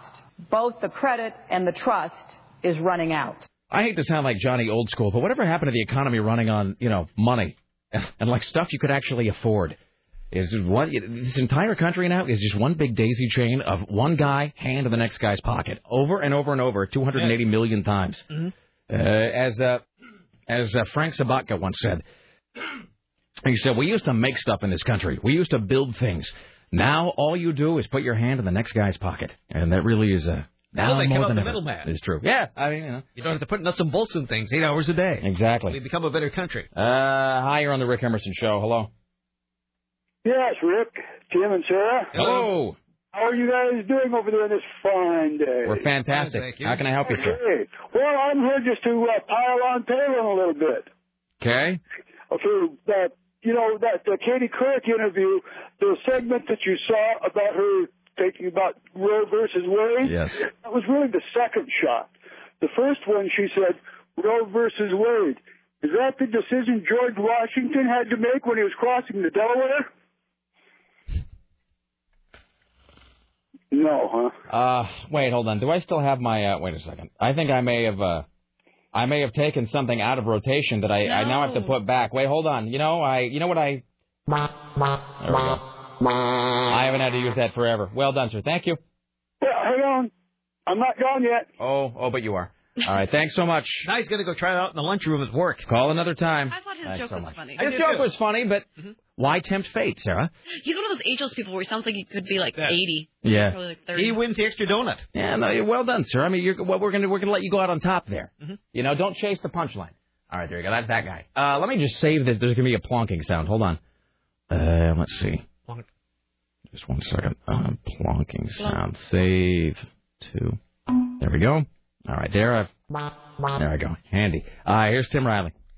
So Barack Obama came back to vote wherever he was. And we can't afford to take a risk that the economy of the United States of America, and as a consequence, the worldwide economy, could be plunged into a very, very deep hole.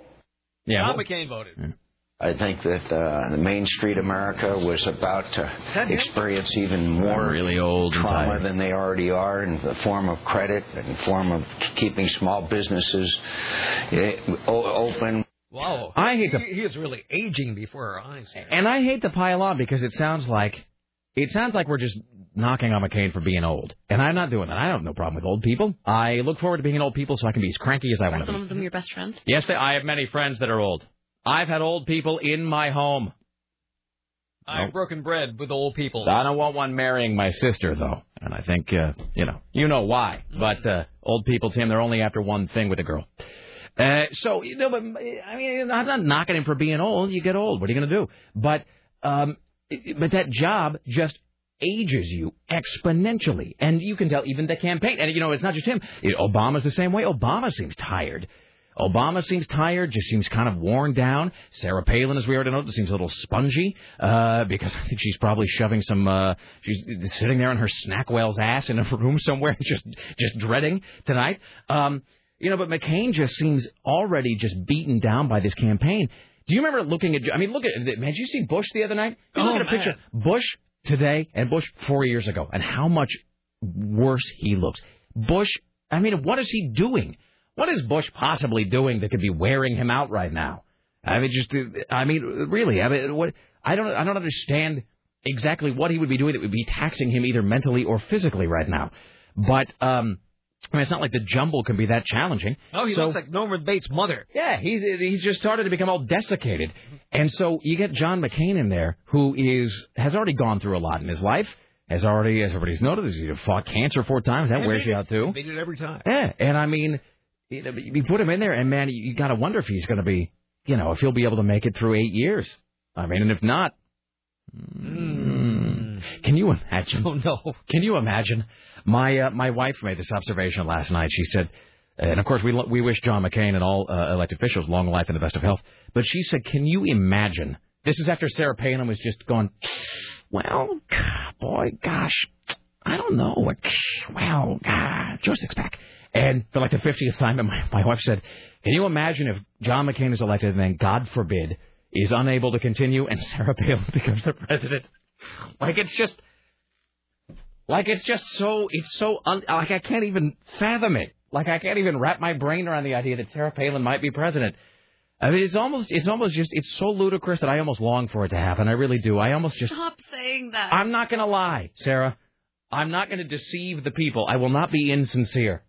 If the show is nothing else, this show is a place where one speaks one's mind, even if one's voice shakes. So I cannot deny that part of me wants to see Sarah Palin, not just vice president. Part of me really wants to see Sarah Palin run this whole country just because I can't. It's like how I said that somebody got to write that article about Hunter Thompson and George Carlin and Tim Russert and their thoughts on the election. I want them to write it just because I can't write it and I can't imagine it and I want to read it. I can't imagine what Sarah Palin running this country would be like, so it's like somebody has to do it just so I can see it. It has to happen just because I want to watch it. I can't. My imagination won't conjure it up for me. It's all about self-control, though. Sometimes you want things to happen, you want to see them, but at the same time, it's like It's not a necessity. You don't need to. It's not a necessity, but really, what is a necessity? Wouldn't you rather see our country in the upswing and this election really back together? Well, I guess, but that presumes that's going to happen. Does this mean that she's going to be hunting moose on the White House grounds? Maybe imported. They ought to do that. Instead of breastfeeding. She ought to do that thing every Thanksgiving. She ought to pardon a moose instead of a turkey. You know what I mean? Oh, that sounds good. So, and it just scares me because you talk about it and I can see it. That's why. Because it's 48% of this country. It's idiocracy. That's exactly it. It really is. Get her and a pro wrestler in there. With electrolytes and so forth. I got to watch that again. This is the only room where I feel safe from it all. Really? Yes. Thank you, Tim. I got to go back and watch Idiocracy. There's your can of Brondo right there. Because as we've said, the Idiocracy is it's a flawed film, but it's got its heart in the right place and the message. Now more than ever. Mm-hmm. That's what Court and Fatboy ought to do. They really got to be doing Idiocracy. So be it. Absolutely. It might be too late now because their next midnight movie is going to be after the election. I mean, I don't mean Is it too late to change? They're doing Ghostbusters. They really should be doing Idiocracy because of this election. I think so. Well, And it's hilarious, too, and it'll penetrate definitely to their listeners. works well with that late night, the drinking class. That's a good idea. What was my point? Oh, anyway, so blah, blah, blah, blah, blah, Idiocracy, and safe from it here. So, Will Mormons vote for someone with the name Six-Pack in their name? I don't really know, Tim. Here's a question about that Joe Six-Pack thing. I guess in some sense I know what that means, but in another sense I really don't. I almost want Joe Biden tonight to ask her, although doing this is dangerous because then it opens the door to a whole lot of well, they're not elite, Joe. They're people like me, not like you, Washington insider, old. But you hear Joe Six-Pack, and that's a thing that kind of, you sort of know what it means until you really think about it. And then the more you think about it, the more you're really unsure what that phrase actually is supposed to convey. What does Joe Six-Pack mean? I mean, who is that really? Is that Sarah? Is that Scotty? Is that my wife? Is that some guy who's driving, a truck somewhere? I mean, is it Richie? Is it Court? I mean, I don't really know who Joe Six-Pack is now that I think about it. You kind of hear that phrase and go, oh, yeah, I know what she's talking about. That guy. But then I don't really know who that guy is. That actually probably bears some investigation at some point about, what is Joe Six-Pack? Who is that? What are his traits? So. And one six-pack for Joe really isn't that much. That's true. I mean, unless it's a six-pack and, during lunch or something. That's just getting started. That's what I'm saying. Joe Half-Rack is what we're talking about. All right. We should take a break here. If you're on hold, hang tight. Let's see. We got a guy about millionaire status, guys, about the drinking game. Richie screened one call here, and Richie just says, I don't understand a word this guy is saying. We'll take him first. So we'll do that after we come back. 503-733-2970. The Rick Emerson Show continues next. Don't go anywhere.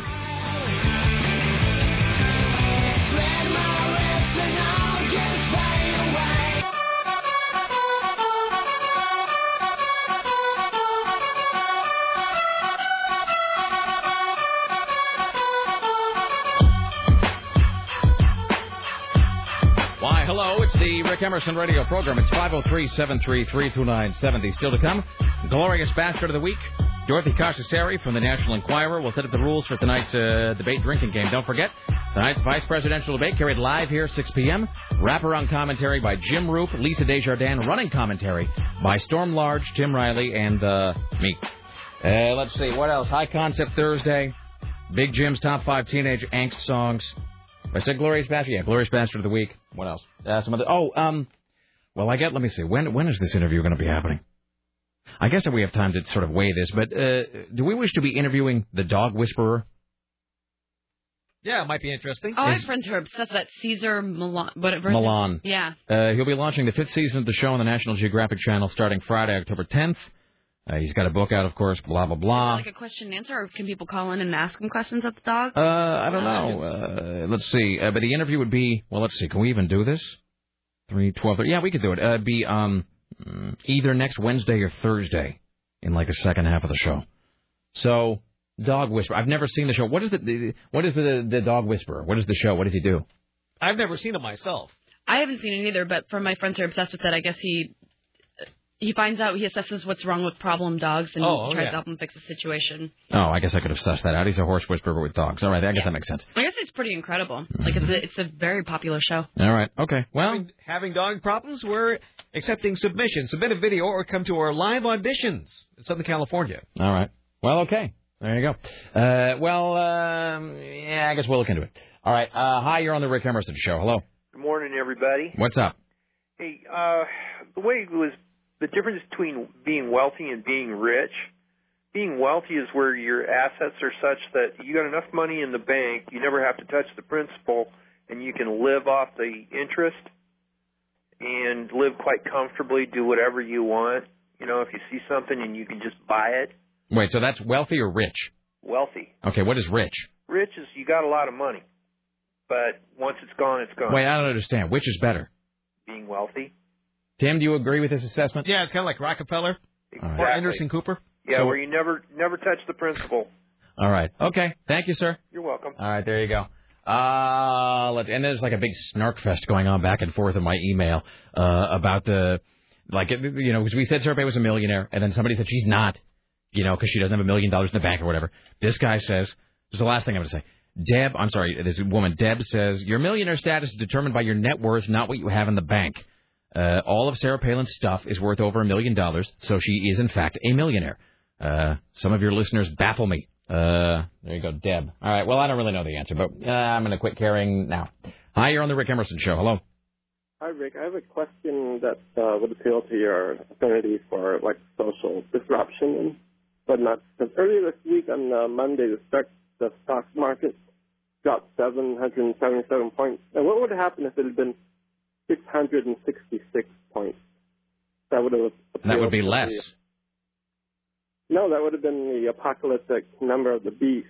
Well, that's true. And what would have happened to parts of our society? That would there have been big hysteria and would be in bad shape with a lot of people? I don't know. You've got to stop worrying. World hysteria? I'm going to concur with Tim. I think you need to find more basic concerns in your life, sir. No, I just want the. Are you? May I interrupt for a moment? Are you holding the phone either very close or not close at all? You're a little muffled. No, I'm in my tiny apartment. Is your apartment small enough that it's fitting around your phone? You're what kind of phone are you on? Speakerphone? No speakerphone. What kind of phone are you on, sir? It's a Motorola. Is it a cell phone or is it a cordless? Cell phone, yeah. It's a cell phone. All right. So your question, maybe I'm missing here. Go back, boil the question down again. Ask me one more time. Okay. On Monday, the stock market fell 777 points. That is true. Now, if it had fallen 666 points, yes, would that have, threw gasoline on the embers that are constantly glowing in this country as far as, number of the beast in time? Are you asking, let me hold on, let's just stop for a second. Are you asking me this? Is this your question? Are you asking me if, had the stock market dropped 666 points, would it have made crazy religious people go even crazier? Exactly. Well, probably, but it does seem like they also really don't need a reason. It seems like kind of gravity, sun going up, day ending in a Y. These are all things that cause religious people to go even crazier. I mean, I don't suppose you can ever really insulate yourself from people who see Jesus on a piece of Wonder Bread, but what are you going to do? So I think probably more people would be concerned by the fact that it had still gone down almost 700 points. That would be my estimation. But what are these surveys where... we're going to... No. Thanks. He sounds like on the verge of tears or something. Seriously, You have a tiny part and the walls start closing in. Yeah. It's like that Geico commercial when people couldn't stand up any longer and they're fighting. That's right. I appreciate your comments. I really do. Please don't think that we're trying to be rude.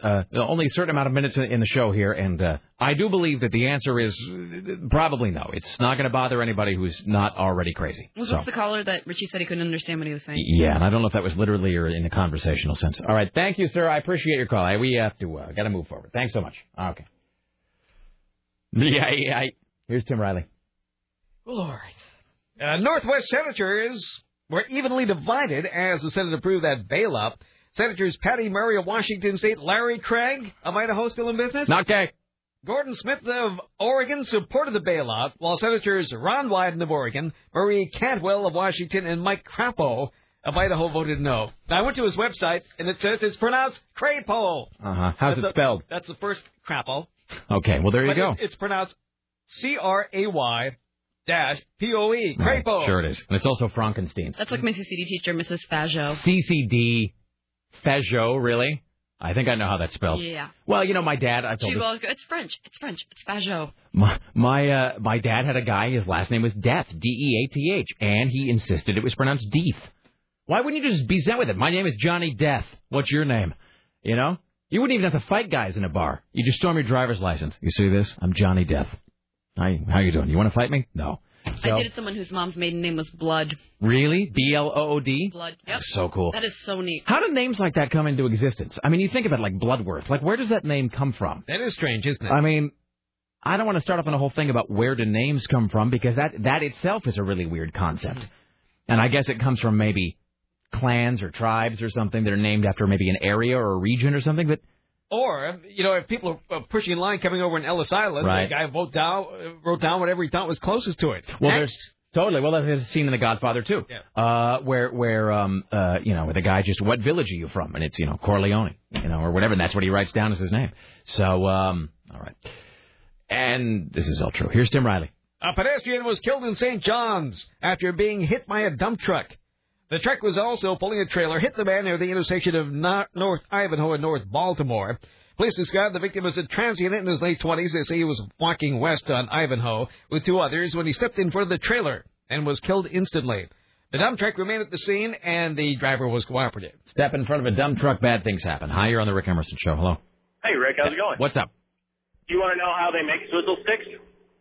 Are we talking about, hold on, are we talking about swizzle sticks or coffee stir sticks? Well, coffee stir sticks, toothpicks, et cetera, et cetera, et cetera. Because swizzle sticks are quite a different animal. Swizzle sticks are often fluorescent in color, and they have like that little ball on the end of them, and sometimes they're decorative, and occasionally shaped like tiny swords. Yeah, all right. or umbrellas. Yeah, coffee sticks. How do they make those? Well, first of all, they take a big, huge log, and they make veneer out of it. They take a knife, and they, shave it, so you have veneer. You know what veneer is, right? Right, yes. Okay, and then the veneer goes on a conveyor belt, and it goes through a press, and voila. And the press does the press kind of stamp it out? Yeah, they just, the veneer is the thickness of your stir stick, and then they get how many across they can get out of the single piece, and they just keep stamping it until they're done. And then what happens to the remnants? Do they burn those, or do they go up to a pulping mill? If it's China, they probably burn it, They probably start a fire so they can burn the bodies of their political enemies. Yeah, and that press that comes down to stamp everything, if you figure something that's like 4 feet by 8 feet wide, making just one stamp 1,000 at a time. Man, that'd be a bad thing to fall underneath. Yeah, it would, wouldn't it? All right. Thank you, sir. Hey, you bet. Have a good day. Thank you.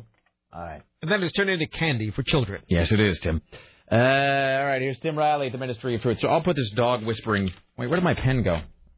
Oh, God. Wait, hold on. Oh, no, it's all going to start falling apart. Oh, no. Where did my pen go? Oh, for the love of... All right, no. I'm a pro. I'll work through it.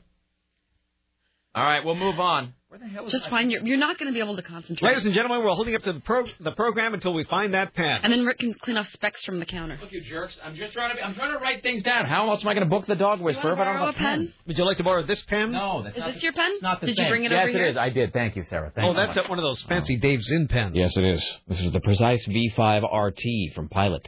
This is my new pen of choice. All right, dog whisperer. Yes. All right, I'll put Richie on this. All right, excellent. Here's Tim Riley on KCMD, Portland. Grasshoppers have taken over eastern Oregon. The Oregon Legislature's Emergency Board has approved $119,000 to kill them.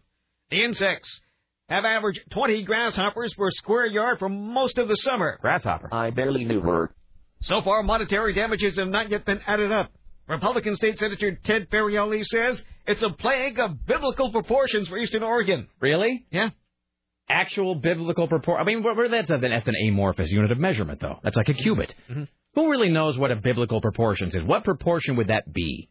That is for eastern Oregon. That's overly vague, that term. A parting of the sands of eastern Oregon due to these grasshoppers. Okay. Hey, are grasshoppers, they're not the same thing as locusts, right? That's a different thing. That's a different thing. All right, okay. Here's Tim Riley. Vancouver firefighters say an unattended pot Wait, on hold the stove. on. Let's back up. Wait, so they're different than locusts, so that's not a biblical... I thought a grasshopper was a locust. I don't know. Stop calling. Stop calling. Put down your phones now. Now? The 666 guy with the small apartment's going to call you right back. Seriously. Step away from the phone. Right now. I'm just saying, let's operate for a moment under the assumption that grasshoppers and locusts are different, because I think they are. Therefore, there is no biblical proportion to be used as a system of measurement, because grasshoppers don't attack, unless you're a Mormon, grasshoppers don't attack anything in the Bible. That's all locusts and boils and, firstborn males and all that. There's no grasshoppers attacking anything in the Bible, so that's just wrong and lazy thinking to say that is a plague of biblical proportions. There is no precedent for that. So I won't have it. All right, here's Tim Riley. That is true, though. It is. Species that change color and behavior at high population densities are called locusts. They are the same thing. Wait, so grasshoppers are locusts? Apparently so. Is a locust the overarching term, and many things can be locusts? Like as a cricket? I think locusts are the category. So like a cricket is a locust? This is way too much thought. Well, now I almost do want somebody to call, because now I want to know if crickets and grasshoppers are separate from each other, but if they're both locusts. All right, locust sounds more menacing anyway. Grasshoppers just sound stupid. Locusts are several species of short-horned grasshoppers. So it's, okay, wait a minute. So all locusts are grasshoppers, but not all grasshoppers are locusts. That is correct, yes. Okay, well, there you go. Don't call again. Now we've already done. See, we've got to the end. We've figured it out. All right, so it could be of biblical proportions. All right, I stand corrected. I apologize to whatever that town is. Here's Tim Riley. Grasshoppers are best known for the 1957 film Beginning of the End, featuring mutated giant grasshoppers attacking Chicago. That movie starring Peter Graves, ladies and gentlemen. Are we done with grasshoppers?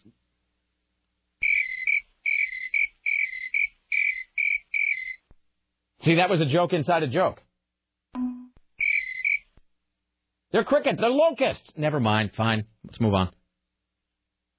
So some teenagers of Vancouver started a fire that caused $100,000 in damages.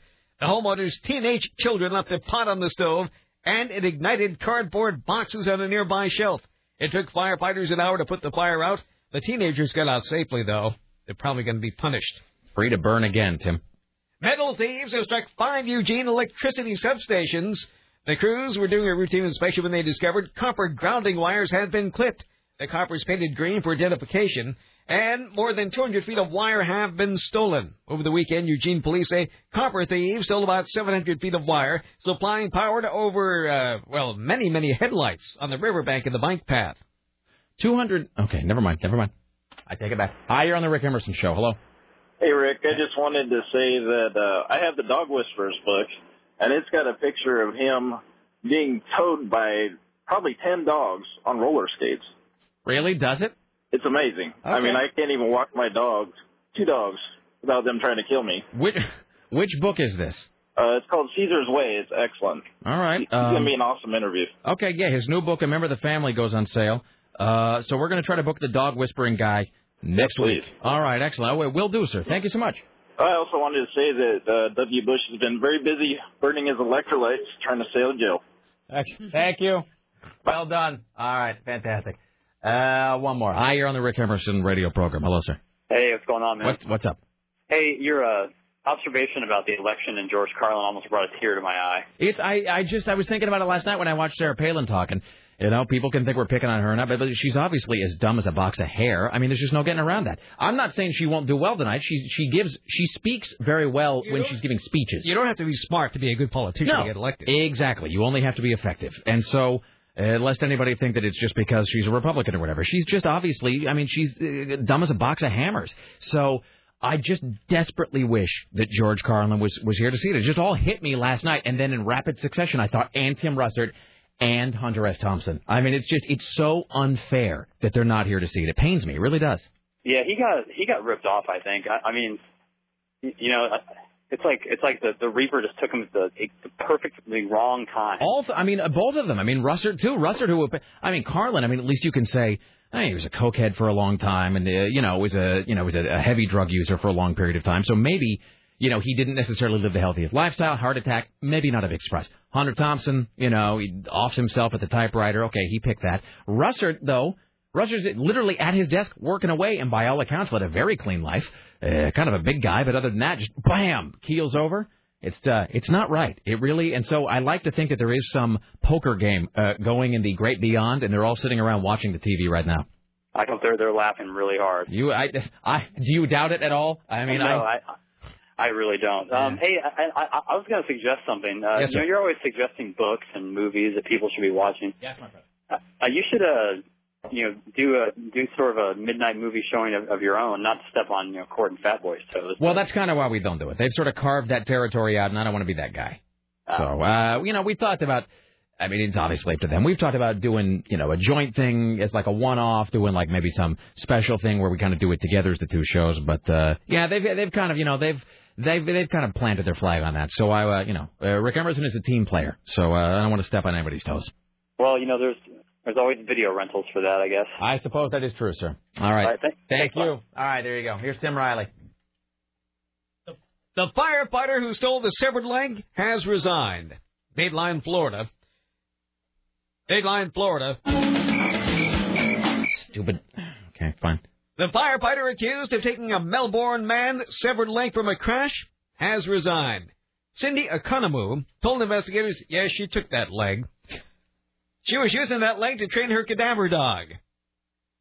So, That's a funny phrase. Oh, I'm sorry, cadaver. I barely knew her. Cadaver dog is a funny phrase. They ought to sell one of those at Halloween at Wiener Schnitzel or something. I'll take one cadaver dog. Maybe not. It flows really well, It Cadaver does. Dog. Cadaver dog is great. There should be a band called that. I'm going to Google it right now. I bet there is. Me too. I'll sit here and wait. Oh, my internet's all slow. All right, well, I'll Google it. Cadaver. Bam, done. Ladies and gentlemen, you can sit Wait, here we go. with me. There doesn't appear to be a band. It's human remains detection canine training. Let me add a search term. Let me add music. Music. Here we go. Cadaver dog. Cadaver dog. There's actual books. There's a MySpace page. There's a MySpace profile. There doesn't appear to be a band called Cadaver Dog. I want to form like some terrible rock band just so I can do that. Form some horrible, like, rare band just so I... Oh, my God, did you see this kid's MySpace profile with No. Cadaver Dog? Is he evil? Oh, my, you have to look at it. Hold on. Let me look. All right, here, I'll go back to that. Oh, well, of course. Of course that's the kid. Cadaver Dog worships only what you bleed. Whatever. All right. I'm forming a metal band called Cadaver Dog. Everybody just has to be okay with that. That's I'm calling that name right now. I can live with that. All right, there you go. Here's Tim Riley at the Ministry of Truth. You know, there was some big storm in Texas that everybody forgot about. Maybe everybody's paying attention to other things. Was that hurricane? Yeah, it says 300 people are still missing, but nobody's talking about it. 300 people are missing? Yeah. And nobody's mentioning it? No. How is it that one white girl goes missing in Aruba somewhere or, anywhere, and it's a huge story? All news must stop. White girl missing. 300 people vanish in Texas. It's the first I've heard of it. Alligators loom over submerged cars, mountains of debris embedded in the ground. The bodies of cows, trucks, and remains of homes lie in and out of water. About 300 people still missing since Hurricane Ike hit Texas last month.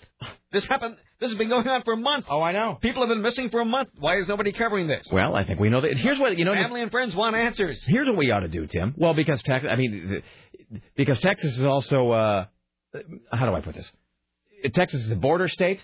And as we know, sometimes the media focuses on certain types of missing folks and maybe less so others. Yes. Okay, here's what we need to do. No, this is a great thing. When I run for president, here's what we're going to do. KCMD Portland. Yes, that as well. They do that like a chicken in every pot. Here's what we're going to do when I'm president. We're going to put a white girl on every street in this country because then maybe the media will pay attention when something bad happens. You know what I mean? I mean, this is goddamn Natalie Holloway. She's missing. Find her now. Who cares? Seriously. Every time some blonde Caucasian girl is snatched up off the street somewhere, it's like the entire Western Hemisphere grinds to a halt until we locate her. 300 people vanish in a border state, and suddenly, apparently not that important. And, you can make the argument that maybe they stayed in the hurricane and therefore are kind of hoist by their own petard, but that's the case with half the missing white girls anyway. I don't know, the last time I saw her, she was leaving the back of the bar with some huge guy that had a tattoo that said Born to Kill. I don't know what happened to her. So we need to start assigning, like, one white girl to hang around with every 5 other people in America, just, as sort of like a canary in the coal mine. Then if something bad happens, the media will then have no choice but to cover the whole thing. I like that idea. All right, that's going to be part of the Emerson platform. Here's Tim Riley. The Dow Jones plummeted more than 350 points today on growing investor fears over whether Congress can muster a bailout plan this week. Of course, it passed in the Senate. The president urged the House to approve this rescue plan, saying it's essential for solving the nation's credit crisis. So they're supposed to do that tomorrow. So wait, the Senate passed it, and then the House may or may not. I would say it would. So we were down 700, then we were up 5, now we're down 3. It doesn't matter at this point. Check your stocks sometime next year. That's my thing. It's like, even Why disappoint yourself? Totally. Even my wife, who has been just an obsessive compulsive about checking our stocks and her 401k, even she has been like, she's like, you know what? F it. I'm going to look in like February. She's like, I'll come back next year sometime and I'll look. Because why look now? It's just going to be sadness. Right. Put a little happiness in your life. Ignore your investments. Exactly. They'll take care of themselves. Here's Tim Riley. So they finally found that guy, that adventurer, Steve Fawcett. Oh, did they find him or his stuff? Well, his stuff. And his airplane.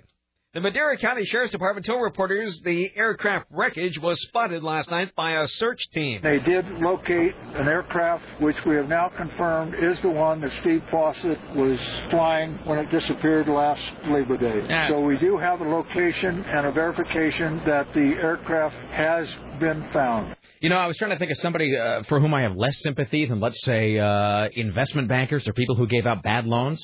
That guy, Steve Fawcett. Even less sympathy for him. Hi, I'm a billionaire. Pay attention to my stupid, I mean, it basically is like making us follow. The media just loved that guy. Yeah. What's your deal? I'm a billionaire, and I float around the world in a balloon tempting death. And then everybody was obliged to care about it when it really is. It's like stamp book collecting for the billionaire set. So, you know what? You float around the world in a balloon, bad things happen. The plane crashed into a mountainside. It was a head-on crash into the side of a mountain, into a rock. The plane moved up in an upward direction for 100 feet or so and disintegrated. The engine was found about 300 feet farther than the fuselage and the wing. Was this the plane he built himself? Was that the deal with this? Because because Steve Fawcett is the around the world in a balloon guy. Yes. And isn't this a plane that he built like in his backyard or something? That was his whole deal. Like, look at me, I'm a billionaire, I'm building a plane. Pay attention to me. So disintegrated. Well, all right. His remains have not been found. The crash looked to be the point so severe that I doubt if someone would have walked away from it. Well, what can you do? Here's Tim Riley. Dateline, Florida. Wait. Oh, no. Damn it. I'm so late on that. I just choked. A Fort Myers man shot himself in the arm after his girlfriend refused to have sex with him. The county sheriff's department says 29-year-old Jonathan Gubello and his girlfriend returned home from a bar. The girlfriend told deputies that he wanted to get intimate, but she just wanted to sleep. When he became irate, authorities said the girlfriend went to a spare bedroom, and several moments later, she heard 2 gunshots. He then stumbled into the kitchen and just died in a pool of blood. He died? Oh, that's great. Yes. Wonderful. Oh. All right. You showed her a friend. I love people, especially people in Florida. Oh, by the way, speaking of Florida, so first of all, did you know that we have a Facebook account, like a fan page? Thomas set it up, so it's not creepy. Not that it would be creepy if somebody, you know what I mean, like some guy, I'm Sarah Dillon. But there's a Facebook, like a fan page for the show or whatever, like a listener page for us on Facebook. You know who left a comment there the other day? Who? Richard Nunn. No way. Richard Nunn, like 2 days ago, left a Facebook message for us. And he said, east or west and near and far, always a fan, blah, blah, blah, Richard Nunn. So, hello, Richard Nunn. Hey, also from, this is not from Florida. This is from Wisconsin. This one doesn't end in a death, but it's pretty satisfying nonetheless. This is from Mukwanago, Wisconsin. Mukwanago police said a man was burned while using a lighter to steal gas from a van. Oh, police said the man was visiting friends when he didn't drive home early Saturday morning. He didn't have enough gas and attempted to siphon some from a van into his SUV. Police, this is so great, into his SUV, of course. Police said when he couldn't see how much gas was in the container, he used a lighter to check. A blast of fire burned his hands and upper body. Oh, okay. Here's Tim Riley. Vera Katz is going back to work. She's going to work for a public relations agency called the Gallatin Group. She's 75, by the way. The agency said they will call upon her decades of public service in Oregon as she advises the clients. She's going to be in the PR field. Her first client will be OMSI. So she's 75. I didn't think, she looks pretty good for 75. And everything she's been through. By the way, Richie's pointed out there's a Canadian band called Cadaver Dogs. Yeah, stupid Canadians. I wonder if they suck. Let me go to their webpage. All right, here's Tim Riley. Dateline, Florida. I can't. I'm doing it. You're stacking the deck. All right. A paraplegic man is robbed of his wheelchair. Aww. Well, it's Florida. That is not right. No, it isn't. Okay. So somebody bashed around this homeless paraplegic man over the head with a board and stole his wheelchair and money. 64-year-old Robert Denise was found looking for help around the bank building there in Pompano Beach. They believe the attacker is the same man who threatened 2 other people with that same piece of wood earlier in the evening. Threatened you with his wood. Okay, so I'm looking here at the Cadaver Dogs MySpace page. Founded in the winter of '01 by some guy and some guy at a fire trap, ramshackle, blah, blah, blah. They're the next wrong thing in country music. They're a country band. Oh, they are. Let's see. Blah, blah, blah. Kick ass. Blah, blah, blah. They say kick ass 3 times in all caps in the space of, like, I don't know, 1 paragraph. All right. So I'm guessing that there's some kind of terrible, like, rockabilly band. That would be my guess. Yeah, but one of the songs, I'm not going to play any of these. One of the songs is called S-Storm. So I'm not going to play that here. Snowstorm? Well, sure. Depending on where you live, here's Tim Riley. A woman is dead after stealing a radio station's van. This is Hot 106.1, and I guess this is Texas. It all began when the Hot 106.1 vehicle was stolen from a Chili's parking lot at 1:30 in the afternoon. Police quickly put out a notice looking for it. It was spotted almost 100 miles. It had rolled over several times after authorities tried to stop the driver. The 46-year-old woman who stole the vehicle died in that crash. Oh, so now we'll never know. That's so terrible. Mm-hmm. I don't care that she's dead. I'm not really concerned that she's dead. She was wearing hospital shoe covers. Oh, so she was nuts. She was nuts. I was going to say, because why would you steal a radio station van? Yeah. The van was left unattended and turned on as employees were inside the restaurant helping raise money for Children's Hospital. Oh, I see. That's what happens when you steal money from children. God kills you instantly in a rollover. All right. By the way, in about 5-6 minutes, we'll talk to Big Jim, our coworker, who will come in and count out his top 5 teenager angst moping songs. Later on, Dorothy Costaseri from the National Enquirer, Glorious Bastard of the Week. We'll set up the rules for the VP debate drinking game. It is High Concept Thursday. Oh, we got to tell our Timmy T story, or Richie does, as well, and so forth. We'll return now to Tim Riley at the Ministry of Truth. A woman is arrested after chasing children, urinating on the porch, and blocking traffic, all while wearing a cow suit. 32-year-old Michelle Allen was chasing children while wearing a cow costume. I wonder if she was saying moo or something else. Like, was she speaking as a cow or as herself? And which would be more unnerving, actually? Let me ask you this, quick poll. A woman is chasing you while a woman is urinating while chasing you in a cow suit. What is more terrifying, if she says, I'm going to kill you, or if she just says moo? I would say moo. Sarah? I'd say I'm going to kill you. Yeah, I She's think... already lost control of her body functions. Yeah. Ellen can't be that far behind. The whole thing, I know it's supposed to be terrifying, but the whole thing is just hilarious. Maybe less so if you were there. alcohol, slurred her speech, and was belligerent. Good she for even her. cussed at a cop. All right. The Pentagon is inching closer to replacing the Humvee, once called the Jeep on steroids, and currently the vehicular backbone of the U.S. military in Iraq. The Defense Department next month is expected to select at least 3 of the 7 competing teams to advance to the next phase of a multi-billion-dollar competition to build a lighter, more agile vehicle. All right, I have a question. I hate to interrupt you, Tim. So we're over in what Miss South Carolina would call the Iraq. The Iraq. We should play that Miss South Carolina, the Iraq thing back-to-back with one of those Sarah Palin clips and just see how similar they sound. But they are similar. They really are. All right, so we're over there in the Iraq and the Afghanistan and the whatever. And Iraq is a desert, so it's, it's hot there, a lot of sun and so forth. Yeah.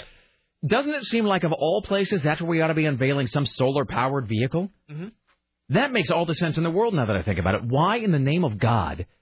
And don't peddle me this jazz that they got to be able to go 100 miles an hour, because that's just not from everything I've heard, that's not the case. That you almost never need to be driving those things at full speed. It is a very orderly procession through most places. And you could have a standby gas-powered, like a regular catalytic converter, like an internal combustion engine, combustion engine, in case you needed to really accelerate and get out of somewhere.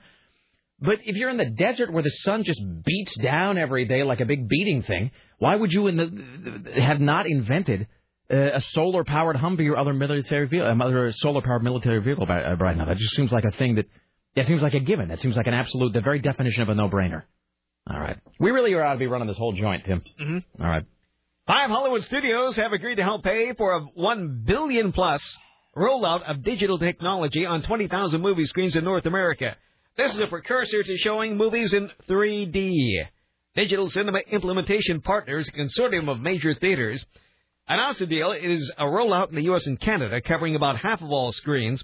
To help offset the cost, about $70,000 per theater, the studios plan to pay the consortium slightly under $1,000 per movie screen. I somehow lost the thread of this story early on. They're paying how much? They are going to pay $1 billion. Who is doing this? 5 Hollywood studios. And this is to have what? 20,000 movie screens in North America to show digital movies. Digital or 3D? It says digital and 3D. Is there a big demand? Is this because of that new James Cameron 3D thing, that Avatar? Because When was the last time has anybody here ever seen a 3D movie that did not suck on some level, that did not have blurry weirdness and give you a headache? I didn't see a 3D movie. I didn't. Okay, this is another one of those things you say, like I've never cut myself shaving and I don't ever wear, I've never put on brown socks. I mean, you've seen a 3D movie. Why do you have to lie like that? Yes, you've seen it. You have. All right, name one that I've seen. Did you never see House of Wax? No. Did you never see the Incredible Screaming Skull? No. Jaws 3D? No. You never saw Jaws 3D? No, I never did. Okay, but see, this just look. It's not that I care, but I'm saying this is one of those things that challenges all that I know about you because Tim, you are very much steeped in a certain kind of Americana. Uh-huh. And seeing, and in a certain era of filmmaking, there's a certain era of American entertainment that you quite like. Yes, and sir. a huge part of the 50s and 60s was 3D movies. Creature from the Black Lagoon. No. Okay. I've probably seen it, but not in 3D. I'm not judging you, you understand? I'm just saying I'm surprised. Oh. I am shocked, actually, that you've never seen. I'm not disappointed. I really am just I'm very surprised by the fact that you've never seen a 3D movie. No. That is really strange to me. Well, okay. So, Sarah, did you see Beowulf? Yes. Was it bad? I mean, it was the worst thing I've ever seen. Not the movie itself, though. The 3D effects. How were they? Bad? No, they were pretty blurry. Cool. No, they weren't blurry. Okay, so see, maybe they are. They finally got a handle on it. They're the only thing that saved that. Because it was crap, right? Movie. It was the worst. It was. There were some scenes that it was the most unintentionally hilarious thing I've ever seen in my life. But overall, it was.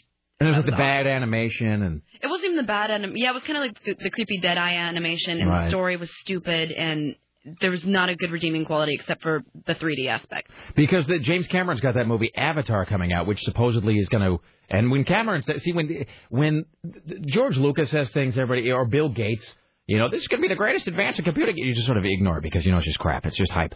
When James Cameron says something, though, you believe it. I mean, he's never really let us down. I mean, James Cameron, that's money in the bank when he makes a prediction. And Cameron has spent, he put out Titanic in 97, so he's been 11 years.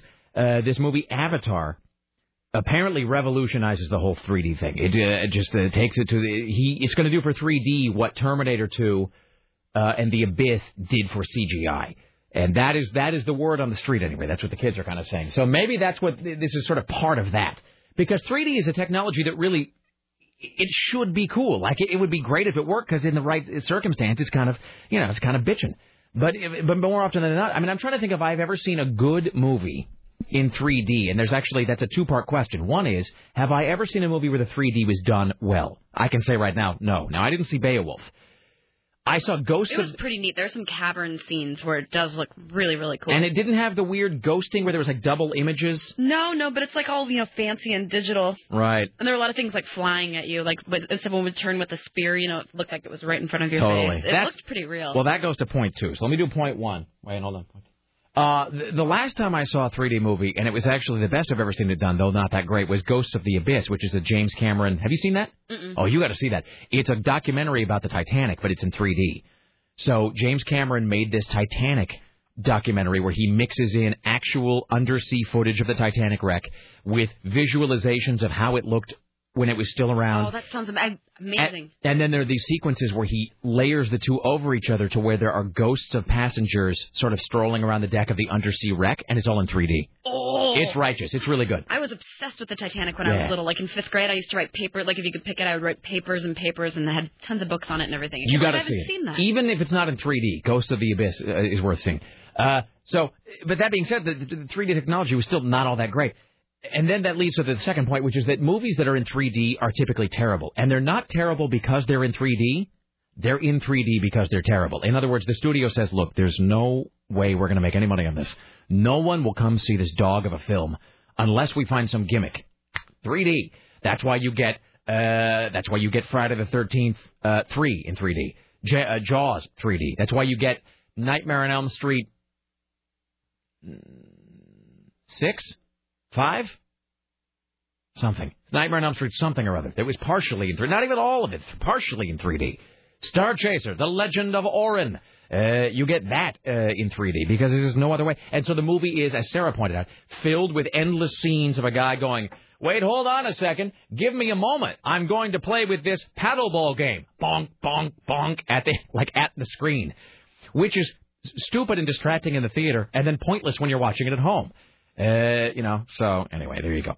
And so forth. Hey, Richie, we have Big Jim at some point? I think we're going to do the top 5 here in just a skosh. We'll do some more news here in a moment as well. Hi, you're on the Rick Emerson Show. Hello. Hey, Rick, how's it going? What's up, sir? Well, actually, I have kind of a strange request for you. Mm-hmm. I was just wondering what you guys have planned as far as the top 5 for Halloween. You're thinking way, way ahead, but I don't know. What do you have in mind, sir? Well, because this is the sort of question that really only masks the fact that you have a suggestion. I do. What is your suggestion? Well, Halloween is my birthday, and I That's don't know pretty if you cool. have- It is, except that I was a devil child growing up, but do you guys ever have listeners go into the studio and give their top 5? We've done that from time to time. We've had people come in and count down like their favorite songs or their favorite whatever. I think we've done 2 or 3 different listener top 5s, and we'll probably be doing one on this Teenage Angst songs. We'll probably at some point be having a listener come in to do. We're doing one with a listener tomorrow with the. Oh, that's right, Andy, the homeschool kid tomorrow. So so from time to time. But what would your top 5 be specifically? Oh, just like, you've already kind of worn out the Inks thing. I was just going to say top 5 songs I listened to when I was young that I liked a lot, made me happy. Try to think about something more specific, maybe that ties into the Halloween theme a little bit, that does not contain Monster Mash, sir. Oh, hell no. That can't be played. So give it some thought, and then get in touch with us in like a week or 2. Okay, sounds great. Thank you. Thanks for- All right. Here's the thing. This year, we have a no Monster Mash rule on the show, and I've had that on every show. Ever since I was given the authority over what I played on a program, so for the last, I don't know, I guess maybe 14 years, the moment that I regained any kind of control over the content of my program, I immediately got rid of, because, and you probably had to play Monster Mash a million times. Oh, Jim. yes. And the thing is, and here's the living hell that is Monster Mash, and I don't mean to knock on Bobby Pickett. I mean, look, if you, and Jim is already snorting in the background, why must you trample on a man's grave? Never in a million years. It's a fine slice of Americana. Here's the thing. If you can find a way to make money, you just whore that for every dollar you can. No, seriously, I have no problem with that. I really don't. That's what this country's all about. You wring every cent out of that dumb song, that idea. That guy, Terry Jacks, that wrote Seasons in the Sun? Yeah. He has a big-ass boat. It's like 100, it's huge. I don't even know how long it's out. I was going to say 100 feet. Is that big for a boat? It's a yacht. It's massive. And it's just called Seasons in the Sun. And I saw an interview with him, and he's floating around in the back of his, big-ass, look at me yacht.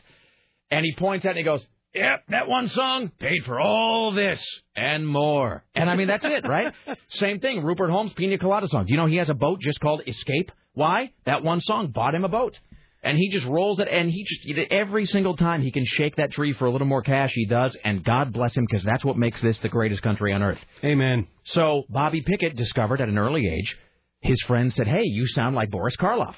And he went, well, really? And they said, you ought to do something with that. So he writes Monster Mash. Over brandies at some bar somewhere. Sure. Over coffee at Elaine's. And, and he cranks it out, big hit. And then, but then he's like Chevy Checker, where it's like every 18 months he's trying to find some way to re-release it, some reason to re-record it or cover it. My dad has the 33 record, the Monster Mash Party, which is basically Monster Mash and then 9 other songs that all hew to the same. I should bring that in, actually, and play some of his other lesser-known hits. And I know that sounds like a retarded concept that I'm playing other hits by Bobby Boris Pickett. But, there's like Monsters Holiday, there's Let's Fly Away, there's... Demon Dance. I'm just trying to throw Are you ideas. bluffing? I'm bluffing completely. There's a whole LP of monster songs by Bobby Pickett and the Crypt Kickers. And, anyway, so, that's what the guy did. Go to Hawaii. Yeah. So I don't have any problem with that guy. It was just that as a DJ, and as an American, you just had to hear it all the time. And it's on every compilation. It's at every party you go to. And across all formats, you had to play it. It didn't matter. Classic rock, oldies, country, Gregorian chant, AC, the all Albanian hand clap channel, Monster Mash! And so I was just like, F that. Never going to play it again. Now that he's dead, I might actually play it, which I know is a cruel irony. Now that he's not around to have my support, I'll give it to him. Well, actually, I thought that song was almost public domain because, I mean, it was that so omnipresent and everywhere. Yeah. It is ubiquitous. So, all right. Are we doing the top 5 now, Sarah? Because we had Dorothy, right? Like 140 or so. So, okay, yeah, we got to get cracking. All right. So, ladies and gentlemen, without further ado, we'll do today's top 5. 3, 2, 1, fire.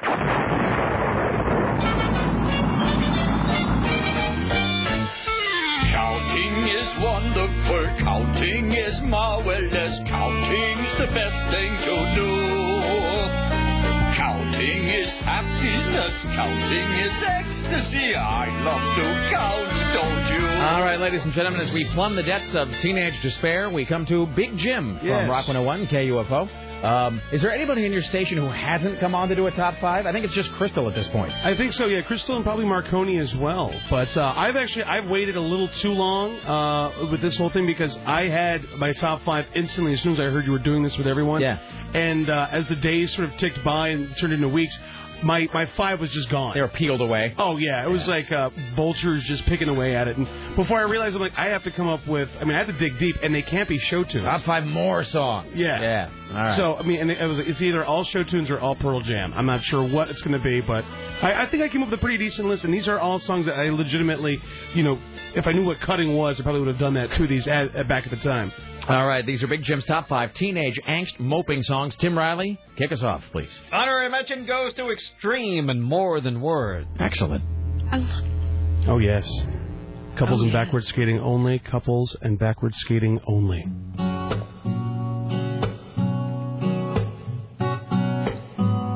So this is 90, 89? Somewhere around there, yeah. And it has obviously become a bit of a joke in the rock genre. But at the time when this came out, man, this was like, you know, it proved that every tough guy could have a soft side. It is too bad about this song because it is a legitimately great song. But A, it's a song that it's hard to separate the song from the fact that, as you said, you've heard it everywhere. It's become a joke. I wish I could go back, you know, sometimes. There's songs that really ought to be just sealed in a capsule for like 20 years so that we can hear them again fresh. Because I can't hear the song fresh anymore. I don't even remember if I like it. I guess I did, but I can't tell. You get this overwhelming sense of, Yeah, and this is the song that broke up the band, too, although it took a couple more records because the record company kept saying, like, do another one. Give me one more of those. Like, okay, how about Kid Ego? How obvious a title is that for an album? And the pressure of trying to replicate this just busted up the band, which is too bad. This also goes out to my boy Dave Zinn because he and I share a special secret love for Extreme. All right. This song also was responsible for, like Patience, for a bunch of terrible knockoffs of this song that were all basically metal bands doing some lame unplugged thing. The most egregious offender being Love Is on the Way by Saigon Kick. Oh. Yeah. So that is... on the way. Do you know that song? Oh, yeah. That's a terrible song. I should play that. It's crap. It's crap from front to back. All right, Big Jim's top 5 teenage angst-ridden moping songs. Tim Riley? Number 5, Nat King Cole was Stardust. Look at you having layers. I'm saying, dude. 3 words that will honestly live for all eternity, provided that audio is still around in the distant future. Nat the King Cole. I think it's 4 words. Now the purple dusk of twilight time. Listen to that. Steals across the meadows of my heart. I'm impressed that you were listening to this as a teenager. Absolutely. I would go through my parents' LPs and whatnot, and what I couldn't find or play, I would sort of steal from friends' parents and whatnot. So I came across this guy. I'm just like, listen to that. It can literally melt steel. You wander down the lane and far away. Wow. Leaving me a song. Plus, I had a really bad breakup, and unfortunately, my sensitivity caused me to be attached to Sleepless in Seattle, which this was on the soundtrack. And nothing to be ashamed of. Wow. The music of the years. I could listen to this all day. Good choice. Well done, sir. Thank you. And that's number 5. All right, Big Jim's top 5 teenage moping songs. Tim Riley? Number 4, Seven Garfunkel, I Am a Rock. Yeah. It's a great song. Totally. This is one of my favorite songs ever. Yeah. Excellent. A winter's day. God bless YouTube. In a deep and dark December.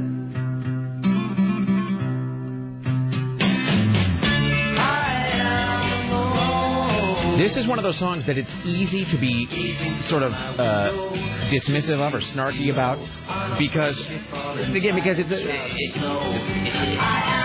it can seem like one of those songs that's cliched, you know. It seems a bit heavy-handed, melodramatic. But it's not the slow, drawn-out kind of pain-filled song. It's actually almost upbeat and happy as it's talking about all this stuff. And a rock feels no pain, and a rock never cries. And it's one of those songs that, because it is so emotion on the sleeve, you could be sort of, you know, you could be jerky about it and be like, oh, yeah, okay, melodramatic Paul Simon and bad poetry or whatever, you know, but that all of that overlooks the fact that it is the things that are the things that are the easiest to make fun of are the things that are the most sincere. That's the thing, right? The line gets very thin at times. Yeah, I mean, you can cloak all of your emotion in a bunch of glib witticisms and over smart lyrics, Elvis Costello, or, you know, which is sort of a way to sort of hide yourself behind your words, or you can, you know, be courageous and write a song like this, which, you know, opens you up to being made fun of. But I mean, you know, life is short. I got no time for insincerity. Or if Saddam Hussein was saying, "I am a rock."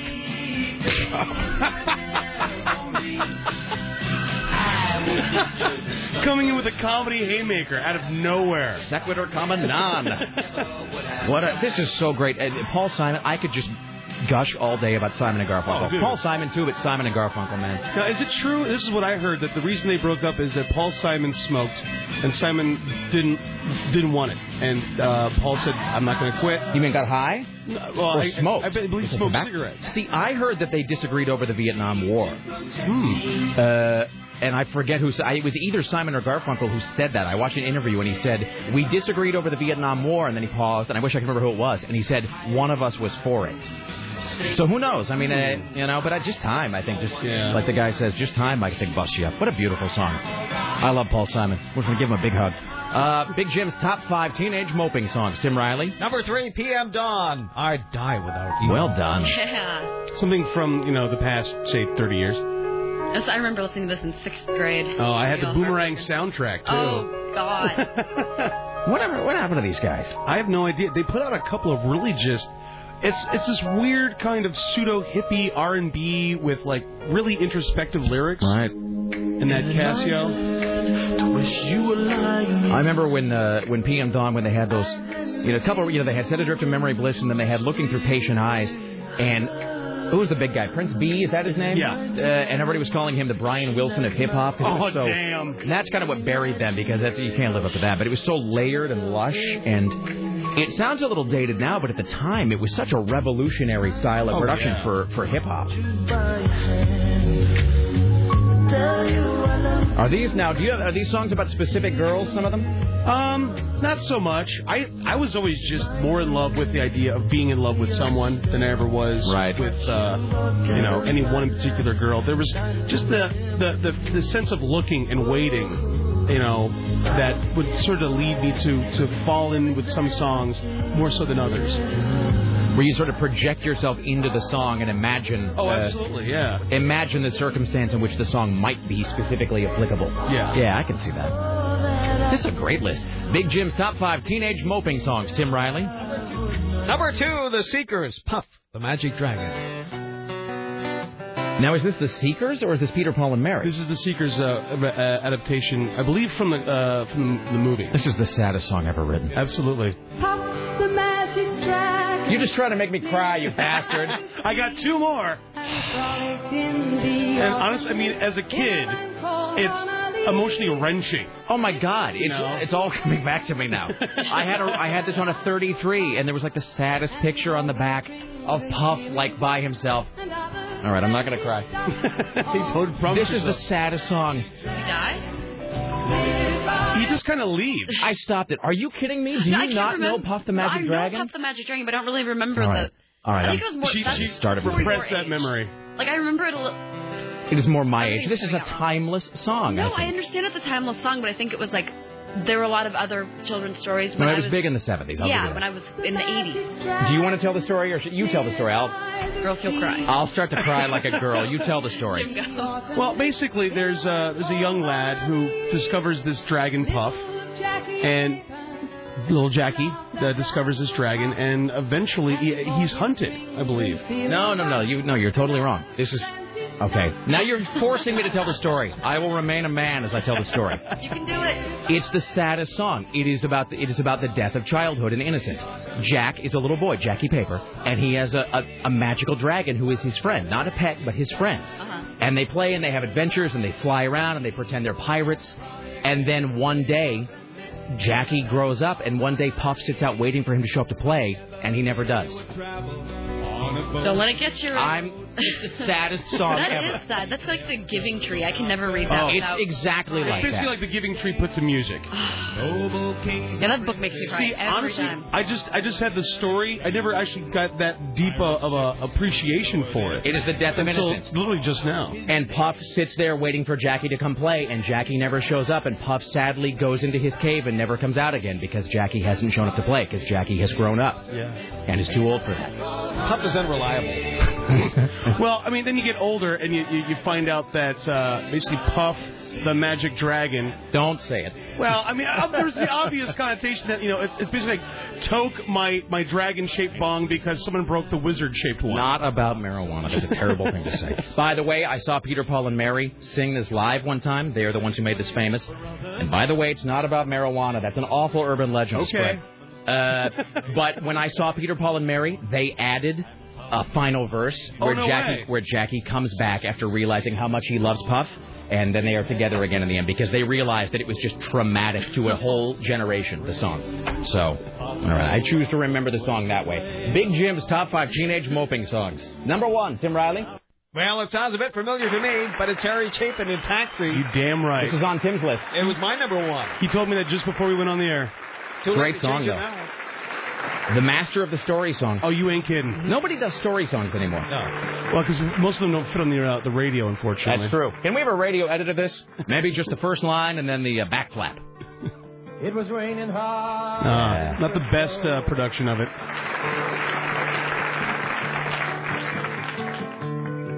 I needed one more fare to make my night. A lady up ahead, wave the flag. Now, what about this song resonates with you? Oh, man. Well, I had a friend of mine give me a copy of Greatest Stories Live on cassette when I was in high school. And I kind of had a thing for her. She was from England, I believe. And her name was Alex, which I thought was cool because she had a dude's name, but she was smoking hot. That's hot. Yeah, and then really, I had this great appreciation for music. I had no idea what it was. And I sort of sat, next to my stereo for the longest time. Then I got bored one afternoon. I just put it in. And I started listening to the first song and the next song. I was captured by this and became obsessed. And I ended up recording the behind the music on Harry Chapin and the way he dies. I'm just like, dude, you couldn't write a Greek tragedy that you'd get close to this. Tim told the story, and he was on his way to a charity event. Yeah, and was it a Volkswagen thing? It was what was it? Tim? Volkswagen Rabbit. Yeah. And then he was hit by a truck? Yeah, he basically just lost power, and the truck came up behind him and just took him out. And she said, all right, well done, my friend. Thank you very much. I had to dig deep because a great list. The people who have come in before me have set the bar quite high, and I had to do my best. Very, very well done. Thank all right, you. Big Jim, Rock 101 KUFO. Back after this with Dorothy Carcasseri from the National Enquirer. Stay there. It's the Rick Emerson radio program.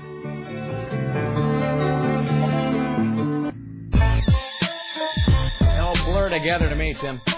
All right. Why, hello, it's the Rick Emerson radio program. Richie, can we obtain Dorothy Carcasseri? That'd be fantastic. All right, I don't know where I put my drinking game ting. Sounds like drinking game thing. I don't know where I put that ting for the drinking game. I sent it to you again. Did you get it? All right, let me see. Yeah, but my computer sometimes won't. My computer sometimes doesn't like to play stuff. Let's see. Here we go. That's it. So I got to edit that down and kind of take the hiss out of it. But so for tonight, that is going to be the sounder for the AM 970 VP debate drinking game. So later on today, we will create the definitive list. Probably not a very long one, but maybe like 10 items, maybe fewer than that. Of things to which you must then take a drink tonight as we air the Sarah Palin versus Joe Biden debate 6 o'clock tonight. Running commentary by Tim Riley, Storm Large, and myself, and wraparound commentary by Jim Roop and Lisa Desjardins. And so tonight, this will indicate that something has happened to which you must drink. That is tonight. There you go. It's 503-733-2970. 503-733-2970. One more. All right, there you go. So that's tonight. Ladies and gentlemen, we'll be joined by Dorothy Carcasseri from the National Enquirer here in just a skosh. This, however, is Tim Riley. And now, from the Ministry of Truth, this is Tim Riley. This is the most ingenious story I read today. This bank robber hires some guys on Craigslist to dress them all like him. He robs the bank and positions these guys all around this place to throw up the cops. And he pays them all like $28. Wait, hold on. So he knows the outfit he's going to be wearing when he robs the bank. Correct. He hires a bunch of guys in advance. For $28.50 an hour to dress like him. For $30 to dress the same way. In Monroe, Washington. So that then the bank, when it gets robbed, is surrounded by guys all fitting his description. Absolutely. That is genius. Hail to you, sir. Now, we don't advocate criminality. Mm-hmm. It's wrong to rob banks, and we would never say any different. That's you shouldn't do that. That's don't do these things. That being said, really, if you're already bent on robbing a bank and there's nothing we can do to stop it, that's pretty clever and ingenious. That is sort of taking a little page out of The Dark Knight, but then sort of making it your own. I always admire guys. I have to say this. It would be dishonest to say otherwise. I kind of admire guys who can come up with new and sort of groundbreaking ways to rob a bank. You know what I mean? A strategy that's not just the same old, give me the money. Because invariably those are the same guys that are always robbing the bank 5 seconds after they deposited something using their own name. And it worked. So, I'm not saying good for you, sir, but you know what I mean. All right, more news in just a moment. Let's welcome now to the Rick Emerson Show. From the National Enquirer, America's finest and most reliable newspaper, the one and only Dorothy Carcasseri. Hello there. Hi. How is your day? How are things going? How's life? My day is very crazy, as usual. No day is dull at the National Enquirer, I can tell you that much. What is the cause of today's craziness? Oh, all sorts of stories happening in the headlines that we're investigating and, calling up experts and calling up sources and going out. And, we have Brangelina in town.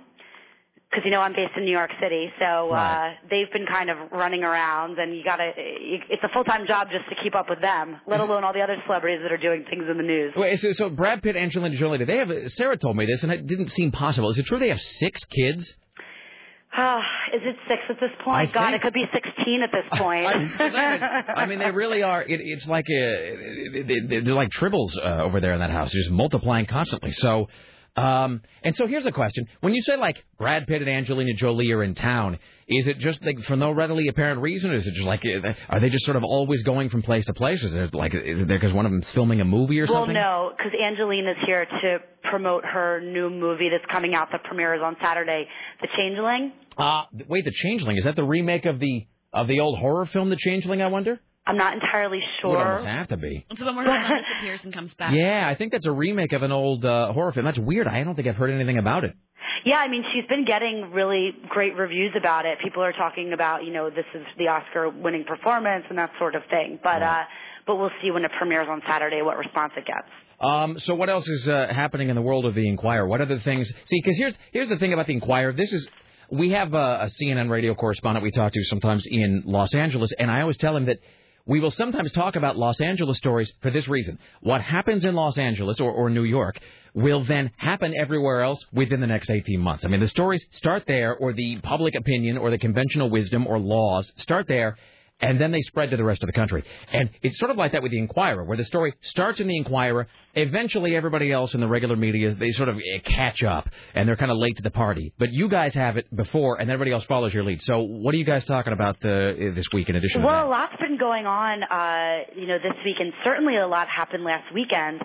We have a lot of stories in our issue about, Scarlett Johansson and Ryan Reynolds tied the knot.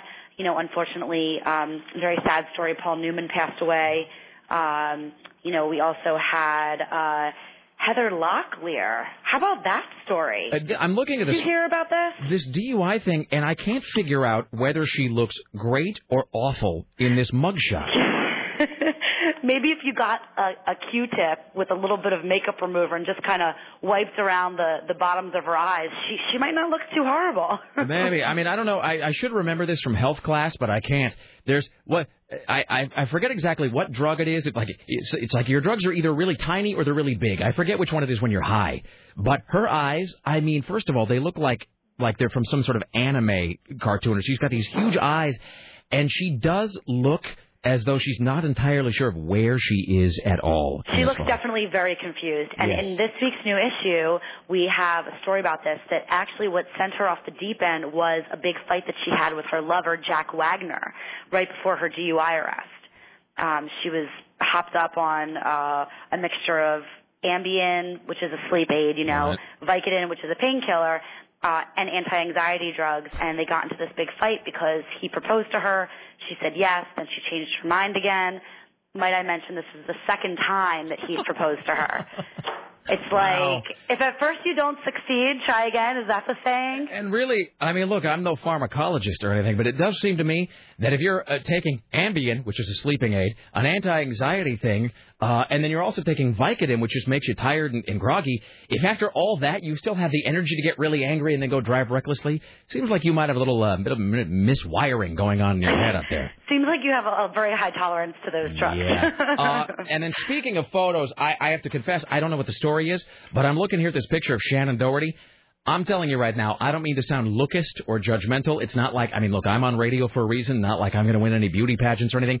Shannon Doherty is aging badly and is going to continue to. And she's aging very poorly. She's going to look flat out terrible in 15 years. Wait, I have to laugh. Where are you seeing this picture? It's actually, I'm looking right below Heather Locklear's picture at the website at nationalenquirer.com. Oh, okay.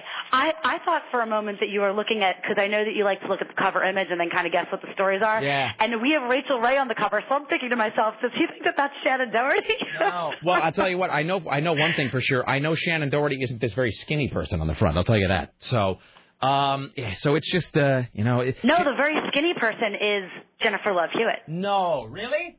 Yeah. I'm looking right here. Wow, that's unfortunate. I think somebody's just on the I only think about food diet. You have to check out the Suddenly Skinny package, because some of these photos are just jaw-dropping, to say the least. All right, the new issue on stands tomorrow. As always, a pleasure, Dorothy. Have a fantastic weekend. We'll talk to you next week. You too. Thank you. Thanks. Bye. Dorothy Carcassari from the National Enquirer. Wonderful. Yeah, Shannon Doherty looks bad in this photo. Hair, that is not her natural hair color. That hair is dyed poorly. Like, her teeth are just ridiculous. It's the teeth. Yeah. She looks all buck-toothed and they're enormous. They look like big fake white chiclets with like a big space.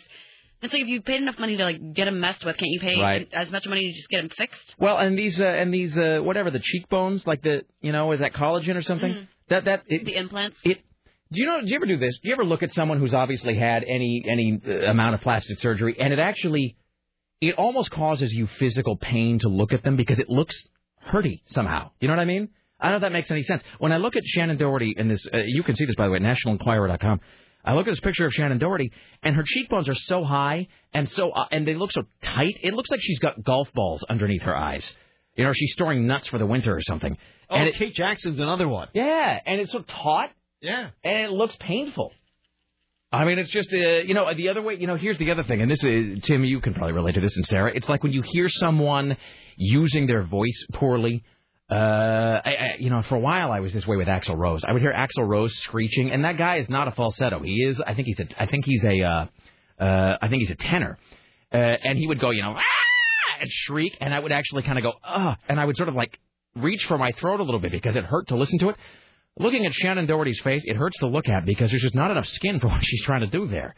I'm trying to think of another example. Plastic surgery that hurts. Who did you just point out? Kate Jackson? Yeah. I got to look that up. I haven't seen a picture of Kate Jackson, and I always confuse her with Susan St. James anyway. All right, let's do a couple headlines here and we'll break. Tim Riley. Well, this will make you happy. A Clackamas County couple will face negligent homicide charges for failing to bring their 16-year-old son to a doctor for an illness that led to his death. Really? Wait, this is the kid, Neil Bigley, who died from complications of that urinary tract infection that caused his heart to stop. And this is because the parents believed that Jesus didn't want him to go to a hospital? Mm-hmm. Yeah. So they're facing criminal charges? They are. What does it say specifically what the charges are? Let me see here. They put out warrants out. They put arrest warrants out on them. They surrendered themselves to police and then posted bail. They will face a judge for the first time tomorrow. That is fantastic. And will be officially charged with negligent homicide. Excellent. All right, I'm going to say, you know what? I'm a dyed-in-the-wool agnostic at this point in my life. I'm going to say a little prayer tonight that they go to jail and are beaten senseless. Oh, hey, I'm looking at this picture of Kate Jackson. That's bad. Yeah. That's no good. You know, she was never really sexy to me. Cute, though. She was cute as a button. Kind of a Martha Quinn thing. Her face is all lopsided. Uh-huh. And misshapen. Yeah, this is not a good look for her. She kind of looks a little bit like who am I thinking of? I want to say Chunk, or no, not Chunk, Sloth from the Goonies, but that's not quite it.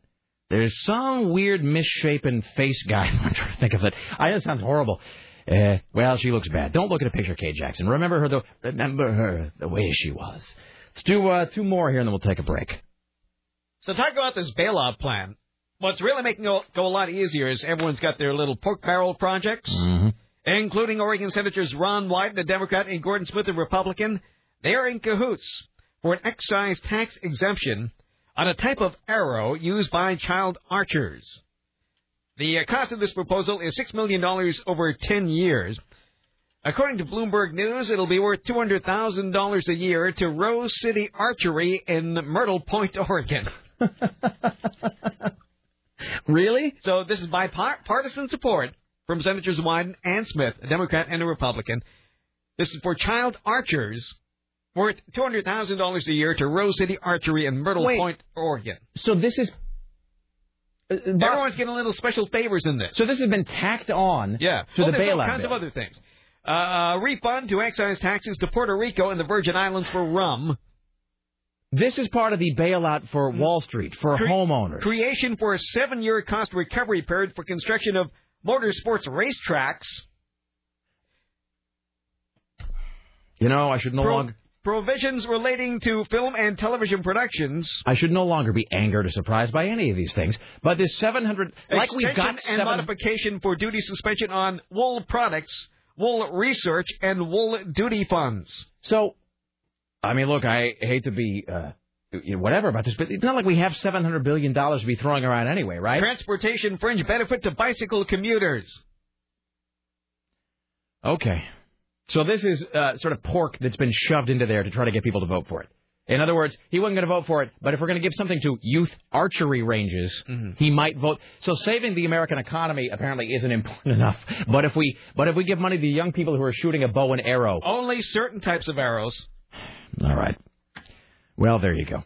These are arrows used only by child archers. Well, Tim, if you lose child archers, you really have lost America. They're the backbone of our financial market. Income averaging for amounts received in connection with the Exxon Valdez litigation didn't happen. Which Sarah paid. Well, never mind. All right, let's do one more story that is not this, and then we'll break. This one's just making me too irritated.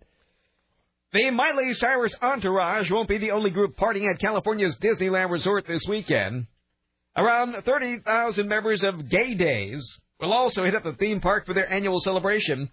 Access Hollywood says members of Gay Days will be booted out of Disneyland at 5 o'clock on Sunday to accommodate the Hannah Montana star's exclusive Sweet 16 birthday bash. Why does Hannah Montana hate gays, Tim? I don't know. We got to look into it. The rep adds that the Teen Queen is not receiving any special treatment as the park often closes down at the request of group events. The Gay Days people have no hard feelings against Miley Ray Cyrus. Well, I'm sure they just don't want her to catch it, Tim. By the way, as we're breaking here, the CNN poll, not scientific, of course. Susan Reynolds just sent me this. There's that, thing you go to CNN.com and you can vote, you the people. Who do you think will win tonight's vice presidential debate? Senator Joe Biden, Sarah Palin, or neither? Joe Biden has 100% of the vote. Oh, no. Every single person has voted for Joe Biden. She might surprise everybody. Well, that's what I'm afraid. I'm going to kind of fill that bag a little. Just be mentally prepared that she might do well. Manage your expectations, everyone. All right, let's take a break. When we come back, we will figure out the rules for tonight's VP debate drinking game. And we're going to take a timeout. What were you doing with your hands there? I want you to tell the story about Timmy T, too. Oh, and Timmy T. Okay. I thought we were taking time out to decide whether to kick or not. You and I need to master the sign language. All right. Back after this, the Rick Emerson Show.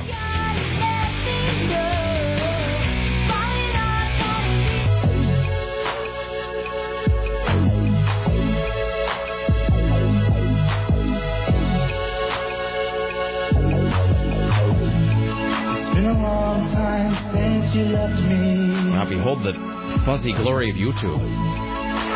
This is the best quality I could find. You know, can I tell you, I actually tried to find it this morning at some more finer online music stores. No one sells it. Yeah, I found a whole bunch of videos of, especially there's this brilliant one by the this guy, like, singing the song. Singing it to the camera. But it's like... To that one special lady. And he like keeps getting super close to the camera, and you can only see his eyes half the time, and the rest of the time it's just his mouth. In my head, that guy looks like Chris Sneed, and I don't know why. I didn't know how much I loved you. One more he has a really like wicked like the guy who was singing it? Oh, no, I'm talking about the guy in the video that was like leaning into the camera. For some reason in my head it was Chris Sneed. He has dark brown hair, I don't know, like glasses and like, you know, he's like singing. One more try. Have I lost part of my Timmy T stuff? Wow, he is an unattractive man. Timmy T? Yeah. He couldn't be famous today, Sarah. So what did Timmy T do? Well, hold on a second. Oh, I think I've lost the best part of this. Oh, wait, no, here we go. All right. So people may or may not remember the song. So this was a song in 1991. This actually went to number 1. It was a number 1 single. The song went platinum. Sold out. I used to have to. I mean, I was a DJ when this song. I was at Top 40 Radio when that song came out. It's a huge hit. And by the way, I don't think it's a coincidence that within the same, 12-month period, there was the Postman song by Stevie B, and then One More Try by Timmy T. I mean, the very. Do we have a little? Yeah. You know, and this guy vanished too. This guy never did anything else. These songs are both so good. Stevie B and Timmy T should have toured together. They should tour together now. We could have made a play on like the initial tour. It should be Stevie B, Eric B, Timmy T. You need one more. Is there one more? Eric B, Stevie B, Timmy T, Andrew WK. No, there should be one more. I am missing. There's a fourth one. Well, hey, there you go. Yeah. He's feeling it. So I didn't write you this song. I was thinking it was a white man. No, he's an attractive black man. I can't see anything too far away. That was what was so weird about these songs is that it's like they're sort of polar twins, right? It's like a photo negative where you've got this guy doing this song and then like his white doppelganger doing the other one. What's your heart, Sarah? You hot? Oh, it's not an open door. Am I ahead of myself? We're both wrong. I thought it was your heart's an open door. I suck. I suck because I can't remember the lyrics to the Postman song. Anywho, so the other song, Timmy T. So Sarah and I are both big fans of that song, but it's one of those songs that very few people remember. Thank you. I'm going to read now from this online biography that Richie found, and then we're going to have Richie tell a funny story. In 1991, the song One More Try was a very big hit, so big it's still listed in the top 5 songs for that year on many charts. Went platinum, selling over 1 million copies in the United States, has achieved over 3 million radio plays in the United States. Blah, blah, blah. Got his big break. Blah, blah, blah. Let's see. I'm reading this now from some biography somewhere. Listen to this. In the wake of the phenomenal success of One More Try, future songs were overlooked, and Timmy was often unfairly labeled a one-hit wonder, Sarah. His string of hits continue with songs What Will I Do? Cry a Million Tears, Too Young to Love You. You can hear Timmy's hit song Over... This is not Timmy Ryan. You can hear Timmy T's hit song Over You on the motion picture soundtrack to The Raffle. Currently hard at work on his latest, soon-to-be-released CD, Timmy continues to tour across the country, singing his latest songs along with his timeless 90s hits, gaining new fans, Sarah, everywhere he appears. All right, so, Richie, can you join us in the studio, please? All right, we're going to have Richie come in. Perfect timing. Yeah, I know what I'm doing. Meant to be. Right. Oh, someone else, Ed, our buddy Ed just wrote Heavy D. Oh, totally. There you go. Heavy D, Timmy T. Stevie B. And who was the other one? Oh, Eric B. From Eric B. and Rakim. Although he might not tour by himself. So Mel C is a backup. And you call it like the Alphabet Tours. I went to Stevie B concert. Really? Did you? Up in Washington. Was it like a radio? It was like a Z100 type thing? I think so. It was a long time ago. That seems like that almost certainly is the sort of thing that a radio station will be presenting. Yeah, you know, hit 100% Stevie B, Summer Jam Slam, upside, talking like a moron. All right. So now, please to explain how it went. Tell us the story. Because here's the thing. So 2 days ago, yesterday, we were talking about Timmy T, and I just said out of the blue, I'm like, we got to get him on the show. Richie, get Timmy T. Okay, and so then, please to now describe what happened when you attempted to get Timmy T on the show. Okay, so I found his agent. Right. I called up his agent. And I said, now, how did you find his agent? Online, and then I found a publicist, and somebody else gave me the number. Right. Said, okay, who? And it was off of, and then I found the website. Right. And then basically I called the agent and said, hey, I'm looking for booking information. We want to interview Timmy T. And she's like, who? This is the publicist. I Really? said, Timmy T. This is his publicist who says, who? I hear shuffle at her papers. Like, she's looking through, like, do I have that on my list? And then he's like, well, is he a singer? Because I do singers. No, it might be an actor. You might be one called a different department or something. And I said, no, Timmy T. One more time, I want to put my arms around you. And then she's just like, oh, that guy. Oh, my God, I haven't booked anything for him in 9 years or something. But he's still got a publicist, which is great, right? She's like, shuffle. She comes back and she goes, can I get your number from you? I got to look back in my old books and archives and files. That's somewhere. in deep storage in Jacksonville. So she called me back later that day, so it took her like 3 or 4 hours. She said she spent looking for that number. She didn't even know who she was, and he's on her list. I wonder if Timmy T, did you check and see if he had like a MySpace page? No. Oh, he almost certainly does. I'll guarantee you he does. Anybody updates it every day. Seriously. Checking in every day. Didn't he make that song with like a one keyboard? Added no one. Timmy T. Yeah, he spent $250 on a keyboard. He has the greatest MySpace and he got a picture I've platinum ever record seen. with it. Yeah. Are you guys pleased to be looking at that? Oh, wow. Douchey McDoucherson. Wow. Hey, his birthday is September 21st. Add my song to your page. Sweet. That is a douchey picture. It's totally douchey. It's like, hey, I can't get anyone to take a picture of me, but I'm Timmy T. I'm going to take a picture of my sunglasses inside. Oh, let's just send him a message to there because he isn't responding. And he's doing that thing of taking a picture of himself with his cell phone. You could at least spring and for... he's wearing, like, lensless glasses. Yeah. If you would like to book me for a concert appearance, please send an email with booking in the subject, and I will happily send you my agent's phone number and have them contact you. Provided the agent remembers who you are. Is it the real Timmy T? Is this somebody pretending to be him to get chicks? Somebody trying to leech off the Timmy T legend? We should have Timmy Ryan and Timmy T together. I don't mean to knock Timmy T. He had a #1 hit and I didn't, but still, come on. Let's not kid ourselves. I bet we could get Timmy Ryan to sing that song and redo it in rock. Timmy R. Yeah. All right. So... Anyway, so to summarize, his publicist, who apparently still a retainer. I mean, so at least he's, He doesn't seem like a very nice person. I'm looking at, like, the way he words things and stuff. Well, Sarah, because he was unfairly labeled a one-hit wonder. Sarah. Everything ends with ha-ha. 2 hits? Does everything, what do you mean? Give me an example of everything ends with ha-ha. My retarded niece took this pic the other day. No facial hair, ha-ha. See, I can take a silly MySpace pic with my cell phone like everyone else. Ha ha. Why is it funny that he has no facial hair? Or that he has a retarded niece. I don't know. I've been working hard on my bod. Nice, isn't it? Ha ha. Great. Now I feel like him. Because I always go blah, blah, blah, blah, LOL. Blah, blah, blah, blah, LOL. Yeah, well, you do use a lot of LOL. Maybe you shouldn't. We've been meaning to kind of intervene with that. Maybe you shouldn't do these things. You don't want to be like Timmy T, do you? Hey, look. See, I'm not wearing... You haven't seen my Crocs all week, have you? No. It is only nice shoes. Thursday. Nice are you wearing shoes? Shoes? He's wearing nice shoes. I like those. All right. Well, Richie, are you turning over a new leaf? He's becoming a man. Coming out of the closet. Yeah. Oh, that's right, Jammin'. Our sister station Jammin'. There's a Stevie G. Does Stevie G? Does he perform music? I think he's a DJ too. So we could have Stevie B, Stevie G, Timmy T, and Heavy D. Oh, we got to do that just so I can say that over and over again. That's so great. All right. Did we do a top 5 like that? No, that was with the song was with letters. Warren B. Isn't there? No, Warren G. Warren G. Okay, so there you go. Now we've got too many of them. We need to get the full alphabet. What we need to do is have freaking some, out. Hey. Chunky A. Chunky A. Who remembers Chunky A? Yeah. Ow. And Stevie B, and then... So, Chunky A, Stevie B. Mel C. D. Okay, we can't stop this. Heavy D. Heavy D. E. Easy E. Easy E.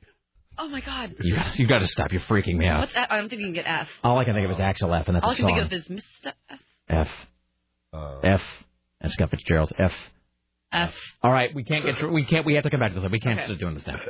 All right. And then we can, of course, end it with the monster finale, Jay-Z. Of course. Of course. There you go. All right, well, anyway, in summation, Timmy T's publicist doesn't know who he is. And Timmy T seems like an enormous douchebag. And it took like 6 hours. We still have to get him on, though. I don't think... No, he has not let go of his fame from all of his record... It's a platinum. But, I mean, like, you know, like, so what? I mean, do you not want him to come on and be a jerk? Is that the thing? You don't want to hear that he's a jerk? Yes. All right, well, okay. I'll leave it up to you, sir. You can choose. Look at, that's the kind of pictures that he has on there. Hey. Hello. Okay, you guys... I didn't even see a guy in that picture. If you get a picture with a girl like that. Wow. Richie ends a lot of them with LOL. Okay, but look what having one hit can get for you. Look at that girl. Is he coming to Portland? Look what having one song can get you. Hey, wait, I know that chick. You know, he looks like a guy. He does look like some sort of... He does look kind of like a douchey Michael Bolton from Office Space kind of guy who might work in the cubicle next to you and always wants to go get wasted and pick up bitches, you know? Hey, you want to go get drunk and get some sluts? That's what that guy. He just looks creepy. Like, overall, he just looks like a real creepo. He does. Well, I'll leave it up to you. You ponder it, Sarah. You know, Richie can make anything happen, but you think on it. Maybe he's coming to Portland. He's not coming to Portland. He's going nowhere. No. All right. It's got a one-way ticket to nowhere. Okay, bye. Thank you, Richie. All right. Should we do the debate drinking game now? Yes. All right. Well, these calls are probably all about Stevie B and Johnny D. And all right. Hello. Hi. You're on the Rick Emerson Show. I got your key words for tonight. Yes. Go ahead, sir. Main Street, Wall Street, fat cats, hardworking Americans. All right. Well, hold on. Okay. Going a mile a minute, friend. Okay. Let me turn the page here. Hold on. So, all right, Sarah. Let's think of this. First of all, how many of these do we want to have? We can weed them out later, but how many do we want to have? I don't know, enough to be able to keep track after you've had a few glasses of wine. 5? 5. Okay, we'll end up with 5. These are either phrases. Are you still there? Yeah, I'm here. These are either phrases, words, or maybe things they do, like if somebody scratches their nose or, whatever. Like when McCain does that thing of, like, saying the last part of a sentence over again. Like that game at, like when you watch Jason Confused and how many times the kid touches his nose. Totally. So, all right, what is your suggestion, sir? Okay, Main Street, Wall Street, fat cats. All right, Main Street / Wall Street. Fat cats is one. All right. Okay, hardworking Americans. Okay. White, wheat, sourdough, English muffin bagel, inside the Beltway. Bye now. Hi, you're on the Rick Emerson Show. I guess I should find some music for this. Hello, hi. Hi. Hey. When she squinches up her mouth and, she kind of like sticks her top lip out and then has the bottom lip meet it. Yeah, totally. In fact, it's like I'm thinking and I'm cute. While we're doing this, let me get a debate. Let me get some debate music bets up here. These are from the patriotic music collection. I love those. That let's see here. Let me just. When you made up all that good stuff over the other day. There we go. Whenever. All right. So you're thinking whenever she does that squinching up her mouth thing. Yeah. And can I just say NKOTB? Thank you. What? Okay, bye. Bye. Can I do one? Yes. Let me just set the stage here. So it's 503-733-2970. 503-733-2970. So, of course, tonight's VP debate, hosted by Storm Large, Tim Riley, myself, wraparound from Jim Ripley, Sid Desjardins. We are putting together now the official VP debate drinking game. Tonight you will take a drink every time blank. Sarah? My fellow Americans. Totally. All right. That phrase, my fellow Americans. My fellow Americans. All right. Hello. Hi. You're on the Rick Emerson Show. Yes. Actually, I had a comment about a top 5 list. Is this an inappropriate time to mention it? Well, yes. Okay, well, I'll call back then. Thank you. I'll just take my cookies and go home. All right, bye now. Hi, you're on the Rick Emerson Show. Tonight, take a drink every time what? Oh, well, I want to hear the word Joe Sixpack. So are you saying now take a drink if somebody mentions Joe Sixpack? Yeah. All right, yeah. Joe Sixpack. And then also, Sheila E., Axel F., Kenny G. Sheila E. Look at you. All right, Kenny G. All right, thank you, my friend. All right. Axel F., if you'd like. All right, bye. Someone said Notorious B.I.G. Yes. It's 503-733 Sheila E. I totally forgot about that one. It's 503-733-2970. Tonight during the VP debate, we're making the rules for the drinking game. Take a drink every time what? Hello? Hockey Mom. Hockey Mom. I wonder if she'll stay away from that one, because that one's been the object of so much ridicule. I wonder if she might have moved on from that. Well, all right, never mind. You know what she'll keep saying over? Alaska. You will be wasted every time you... Alaska. Is that too easy? Is that like the economy? Is that too easy? Well, no, she will mention Alaska a lot. Here's the... What's going on? What is going on with the phones today? All right, it's 503-733-2970. We are looking for suggestions for tonight's vice presidential debate drinking game. They don't have to be about Sarah Palin, by the way, although Joe Biden's a little dull, so you know what you can do. We're looking for suggestions tonight. Take a drink every time what? I'm saying this. Every time Sarah Palin talks about how she has executive experience. Executive experience. Executive experience. All right, it's 503-733-2970. Tonight for the vice presidential drinking game. What do you got? Every time they do the Bill Clinton thumb and fist thing. The thumb fist thing. That's hard to describe, but everybody knows what you're talking about. It's where you take your fist, you tilt it slightly to the right, and then you poke your thumb out a little bit as though you're pointing with your thumb. Exactly. Excellent. And you say, I did not have sex with that woman. Miss Lewinsky. All right, thank you. I never asked anybody to lie. Hi, you're on the Rick Emerson Show. Tonight for the drinking game, what should we drink to? Anytime Sarah Palin references Alaska. Alaska? Okay, we've got Alaska. All right, excellent. Thank you. Thanks. All right. Hi, tonight, vice presidential debate drinking game. Drink every time what? Drink every time someone leaves their radio up. Hello, you're on the radio. 9/11 or terror? Terror? Okay, I could see that. 9/11 or terror? I got one more. Is the one more you hanging up? Yeah. All right, thanks. Yeah, you're very clever. Hi, you're Rick Emerson Show. VP drinking. Yeah. I know. I was thinking, I'm like, I don't know. That's awful. Well, because I didn't put it together for a second. I thought that was one of those things when a guy calls up and he goes like, Timmy T just wrote, a picture taken by my retarded. Well, no, I thought he was doing like a random phrase. Mr. T, cheese whiz. All right. Hi, you're on the Rick. Don't say those things. Hi, you're on the Rick Emerson Show. Tonight, VP drinking game. Drink every time what? Take a drink every time Biden plagiarizes somebody. Good for you, sir. See, I knew somebody'd do Biden eventually. All right, Biden, plage. All right, thank you. No problem. All right, tonight's VP debate drinking game. Drink every time someone what? Says what's the real issue is. What the real issue is. All right. Tim, come on, they'll all be hammered. I mean, isn't that what they're saying when one says one thing, the other one comes back with, but the real issue is. You know what we could make these debates more interesting is if we, you know what would make these debates great, is if we laid out these rules ahead of time or like Wolf Blitzard it, and then the candidates themselves had to drink every time they said something. Can you imagine like if Giuliani had to drink every time he said terror, or if Bush had to drink every time he says radical Islam? I mean, I could have watched him at least. All right, good suggestions. Thank you. All right, Tim, do you have any suggestions? Main Street. Main Street. Got it. You should have to take a drink if they say Main Street. You should have to finish it if they say Main Street, Wall Street. Hi, you're on the Rick Emerson Show. VP debate drinking game. Drink every time they what? Every time Sarah Palin lactates through her power blouse.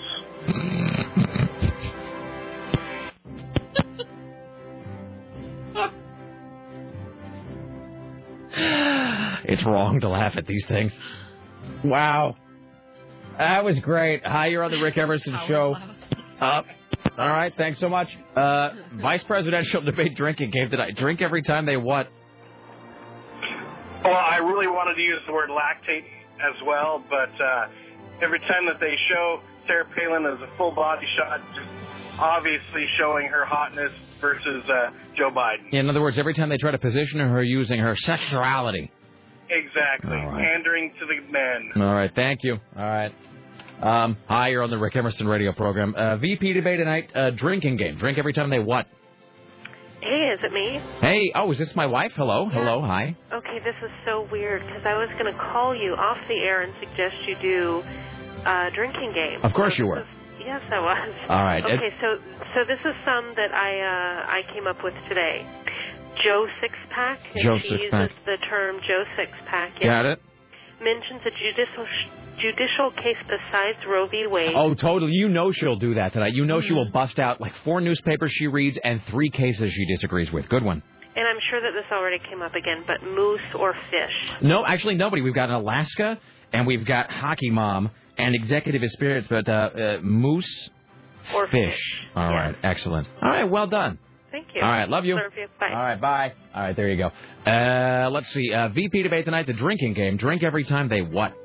Oh, I had a question. I had a question about lactating? Yes, what is your question?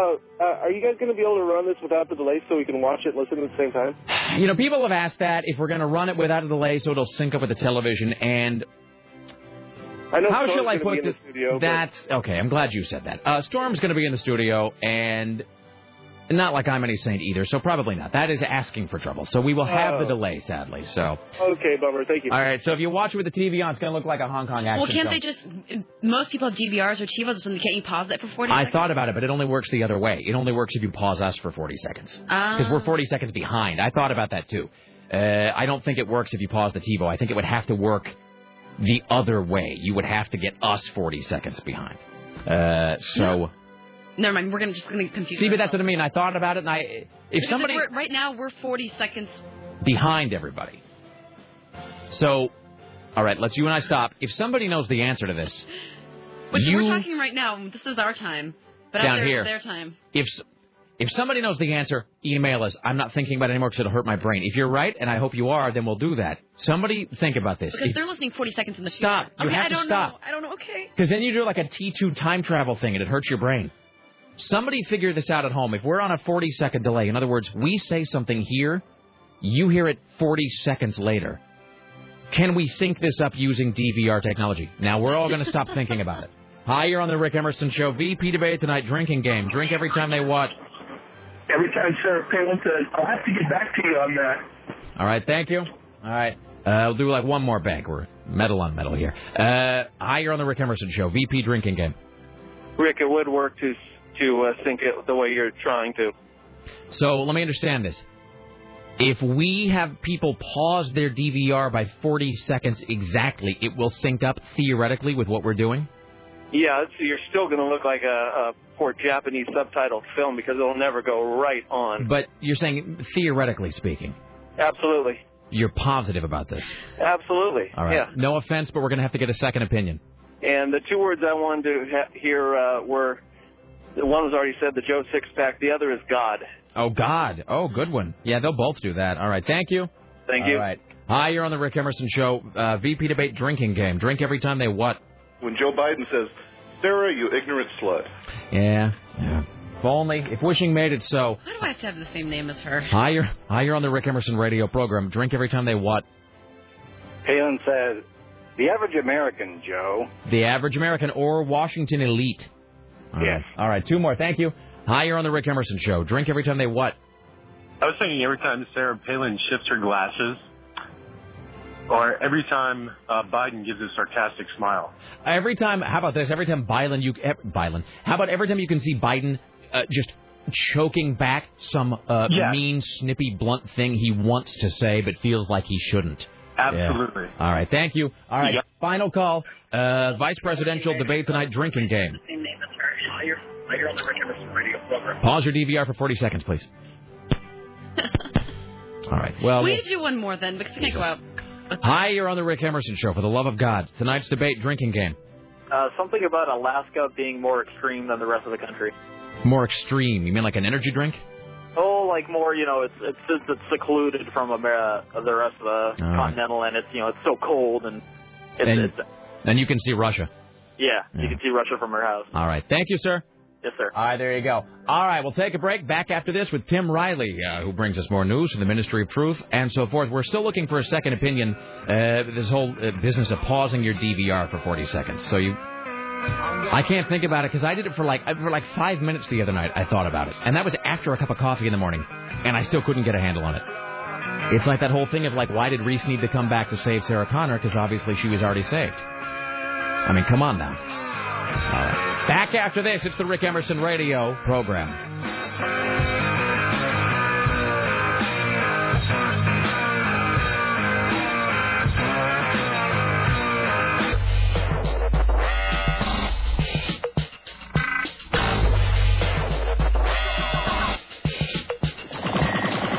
Why, hello, it's the Rick Emerson radio program. It's 503-733-2970. Hello, Tim Riley. Well, hello. All right, we'll have more news here in a moment. Have you seen this thing? It's school kids in Nebraska singing a song about Barack Obama. I have not. All right. I haven't previewed it. I mean, it appears to be legitimate, if awful. All right. Am I up over there? I'm going to play a little bit of this, and then we're going to have Matt Green come in and answer this DVR question. We're gonna spread freedom. Obama's gonna change it. Obama's gonna lead. This is terrifying, by the way. That is so creepy. creepy. It's a little girl. She's about 7. She's wearing a big shirt that says hope. Oh, God. Freedom, we're gonna change it. She's, of course, missing her front teeth because that makes her precocious. We're gonna change the world. Who would make their children do this? The piano player.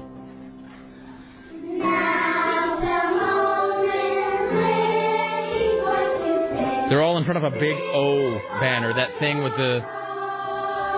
Why hasn't somebody done a putting on your O face thing with Obama? You know what I mean? Because that's tacky. Oh. I mean, come on. Somebody should totally get the Obama logo and then Photoshop that Office Space guy's head above it and be all like, oh. Come on, that's funny. Idiots would buy that. And there are plenty of them. I can't understand any of the lyrics here, but it's a bunch of school children all dressed in Hope shirts.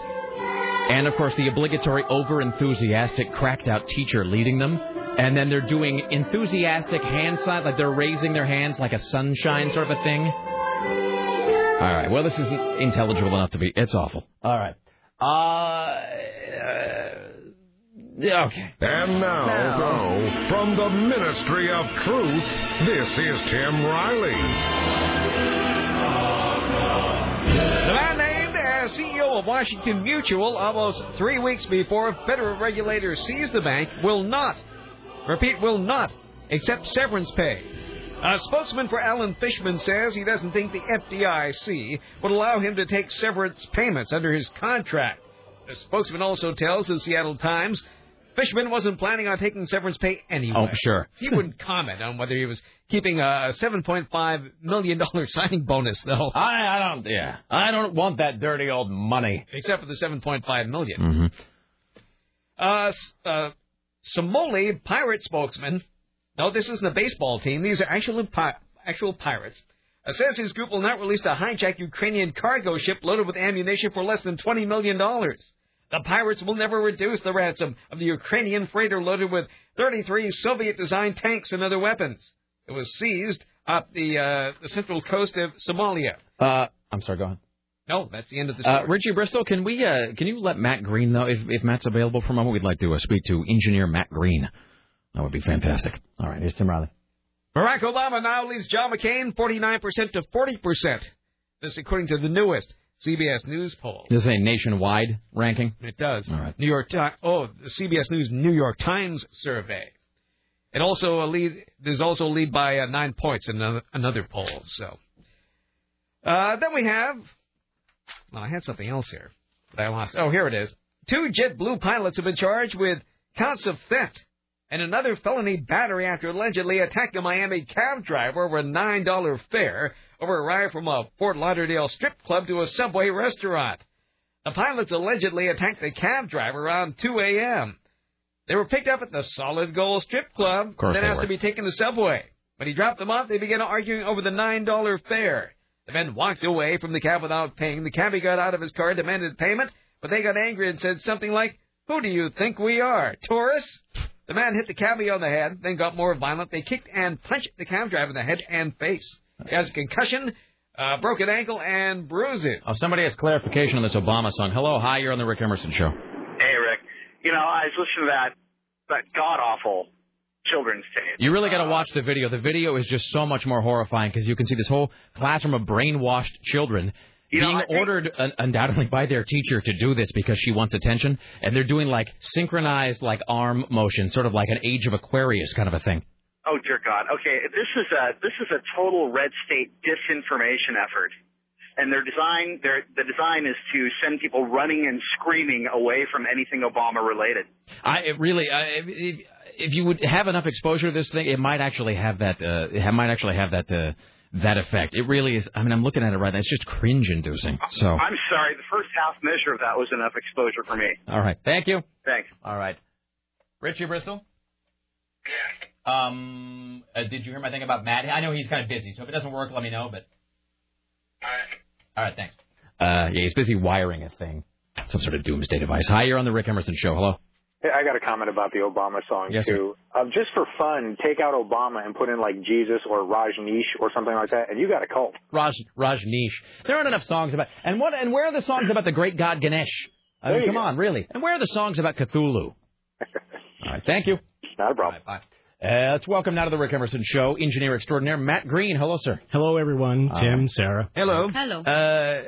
First of all, Wire fans in the house will want to know that you are sort of an engineering version of Lester Freeman. You just have that same kind of bearing, which is a good thing, by the way. Okay, good. I was going to say, yeah. No, he's a great guy. The Lester Freeman thing is lost on me. I don't know him personally. He plays a homicide detective on The Wire. Oh, okay. But he's supreme. But he's sort of has a very strong sense of center. You know, sort of a calm, quiet confidence and knowledge. Why would you think that about me? Well, because you may be crazy and threaten people, but it's not around us and not toward us. So, whatever. You probably have doomsday devices at home. I mean, engineers always do. This is because you guys behave yourselves. Well, if you didn't, well, who knows? Well, we try to set ourselves apart and above, sir. Okay, so here's a question. So tonight, first of all, let me clarify a couple things. Here, AM 970, we are on a 40-second delay, yes? Correct. 40-second delay. So tonight we are going to be doing running commentary on the vice presidential debate. Tim Riley, Storm Large, myself. Mm-hmm. Lots of people watching at home on their television. So my question is, if we wait until the debate is actually started, it is rolling, and if we on the air, we kind of count down and we tell everybody on the count of 3 to pause their DVR for 40 seconds and then start again, will we be synchronized? That would be true if there were no other delays in the system. But remember, we're taking it from CNN, and from them it goes up on the satellite and comes back down. That's true. So there's going to be some satellite propagation. What if we're all watching the same TV channel? What if we're all watching CNN? Not that they shouldn't watch CBS, because they should. But theoretically, what if we're all watching CNN? In other words, they're getting the same TV delay. Now, Brian Jones is here. Don't forget about Janet Jackson. I'm sorry?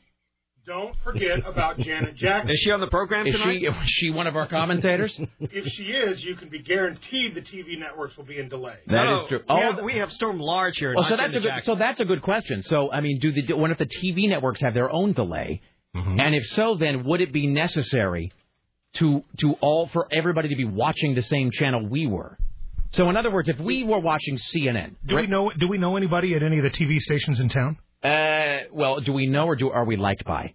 Because those are two very different things. We know lots of people. We're usually not given the time of day. No. We know lots of people who don't talk to us. In other words, they'll put us in the back of the room. But so let me ask you this. So basically, in here, if we're watching CNN TV, and then if everybody is watching, that's listening to us is watching CNN TV, and if they then pause their DVRs for 40 seconds, theoretically, would it be caught up? Because we would all have the same television delay. And then the audio from this station would be synced up. Am I wrong about that? I think you're right. Well, at that point, it's hard to say because you got to remember that the profanity rules apply to the people who hold the broadcast license, not the network. Right. So my guess is that there's a pool feed. Everybody takes the same feed. Right. CNN, NBC, CBS. Everybody will take the same feed from the floor for the debate. Sure. My guess is that they don't have a delay from the feed from the from St. Louis, St. Louis University, but that the individual stations or the individual broadcast networks may have. But that's my question. So, but if we're all watching, in other words, if we are watching CNN, the network, and if the audience is watching CNN, theoretically we would all have the same amount of delay as far as the television feed goes, right? This seems like such a simple thing. Sarah and I were talking about this. Doesn't it seem like it's a simple thing, but it's just breaking my brain in half? And I know that the audience right now is screaming and hitting the radio with changing the channel with a fist. Oh, no. This is exactly the sort of thing the audience likes. But I'll tell you right now, like Mr. Hand, Mr. Fist into the radio because they're all going, well, of course it's blah, blah, blah, blah, blah. So in other words, then the only delay issue would be our delay on the radio, which we should be able to solve by pausing a DVR for 40 seconds. True. So that is true. I think that's true. So in other words, my take. If we're all watching the same network and then they pause their DVRs for 40 seconds, then our commentary will be synced up with their video. That would be. Is there anything false about what I've just said? Well, again, we don't control how... Am I going to lose my allowance if we're wrong? Well, no.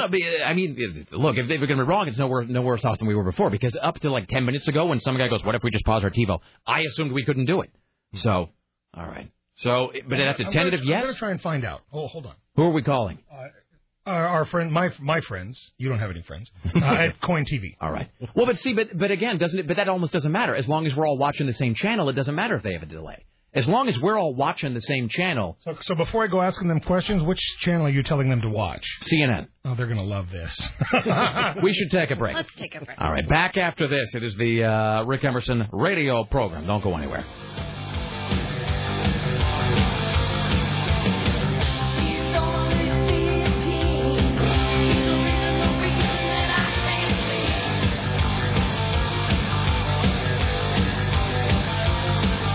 Oh, my brain hurts. I know, it still doesn't make sense. I'm just going to be done with the fact that we can't figure it out. That was my thing. It's like, no, never mind. All right, it's 503-733-2970. Time for an Insta poll, ladies and gentlemen. We kind of did a sort of high concept thing earlier, although we didn't do our actual high concept topic. We'll try it tomorrow, maybe. It is time for Rick Emerson Insta poll. It's 503-733-2970. By the way, if you're on hold now, we'll go ahead and get your calls, because, you know, there's a 40-second delay that has to go before people hear me saying there's an Insta poll. Don't even talk about delays. My head hurts. So today's Insta poll question. So bottom line, who's going to come out ahead tonight? Joe Biden or Sarah Palin? We want your predictions. If there is a winner tonight, even if it's by a nose, who's it going to be? Sarah Palin or Joe Biden? Who did they say won the presidential debate? Was it a draw? Everybody said it was more or less a draw. That there was no real clear winner. Like a lot of people, I gave it to McCain on points and substance. I gave it to Obama on general tone. Mm-hmm. McCain seemed smarter and to know more, but Obama seemed to have there was more confidence, delivered it, in a much better fashion. So, but it was very, very close. Like I said, McCain only on points, Obama on delivery. Mm-hmm. So I just like listening to Obama's voice. Yeah, no, that's the thing is that he does convey intelligence, whereas McCain conveys a sort of knowledge of facts, but he doesn't really convey a mastery of the situation. Hi, you're on the Rick Emerson Show. Is this Insta poll or something else? Something else. What do you got?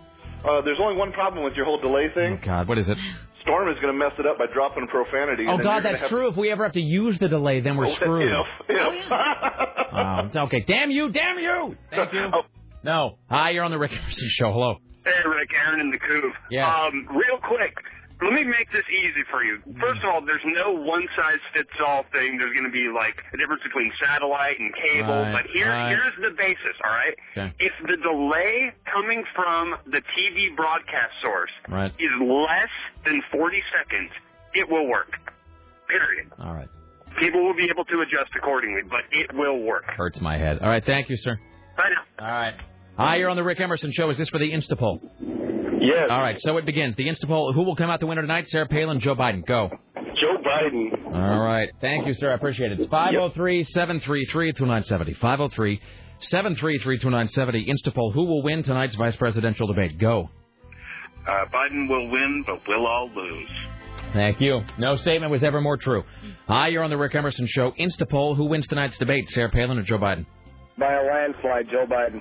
All right. Thank you. I wonder if people are just projecting wishful thinking. I think that's what it is. It's a whole lot of saying Beetlejuice 3 times and hoping it appears.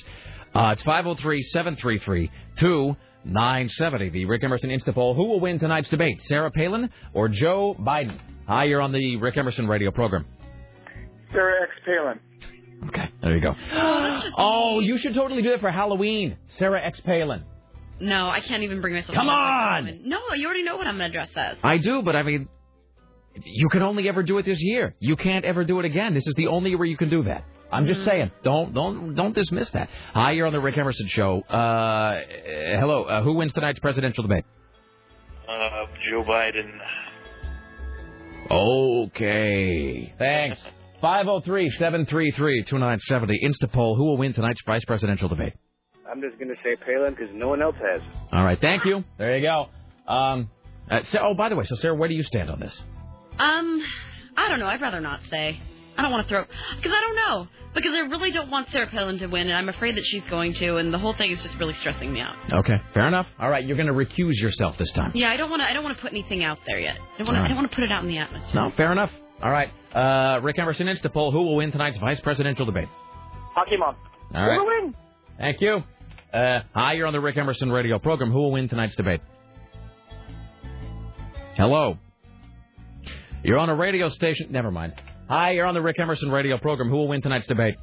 Joe Biden. All right, there you go. Thank you. Hi, you're on the Rick Emerson radio program. Who will win tonight's debate? Hello?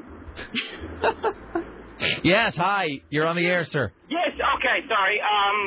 Well, Biden won't win it, but Palin will lose it. That's not an answer. It is, sort of. Well, if Biden will win if he just keeps his mouth shut and let Palin step in it. All right. He doesn't have to do anything to win. All right. He just has to hold his position. Exactly. Excellent. All right. Exactly. Thank you, sir. Three more. An interesting accent. Hi, you're on the Rick Emerson Show. Who will win tonight's vice presidential debate? I couldn't figure out if it was fake or not. Who will win tonight? TFA? This is me glaring at the phone. Yeah, okay. Two more. Hi, you're on the Rick Emerson Show. Hello, who will win tonight's vice presidential debate? It matters not who will win tonight's debate. Either way, your planet is doomed. Okay. Final call. That was actually even funnier with the less of... Hi, you're on the Rick Emerson Show. Who will win tonight's debate? We all come out winners when Rick gets a hold of the sound. Mm-hmm. Thanks so much. All right. My prediction, Biden by a nose, but only a nose. Rick Emerson Show produced today and every day by the lovely and talented Sarah Dillon for AM 970, The Talker in the Newsroom, Tim Riley, and the phones, Richard Bristol, the Gatekeeper, Dave Zinn, Web Mistress, Bridget from upstairs, Director of Engineering, Brian Jones, CBS Radio Portland Marketing Guru, Susan Donap, Anthony Reynolds. We want to thank Dorothy Costasari, Big Jim, Lisa Desjardins, and Bob Costantini. Join us tonight at 6 p.m. for the debate with myself, Tim Riley, Storm Large. Like us next, and see y'all tomorrow at 10 for the recap, 11 for the show. Thanks for listening. What's up for snakes? Bye.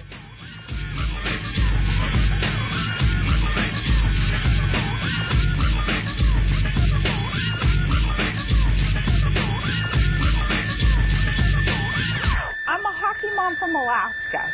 She is a typical white person.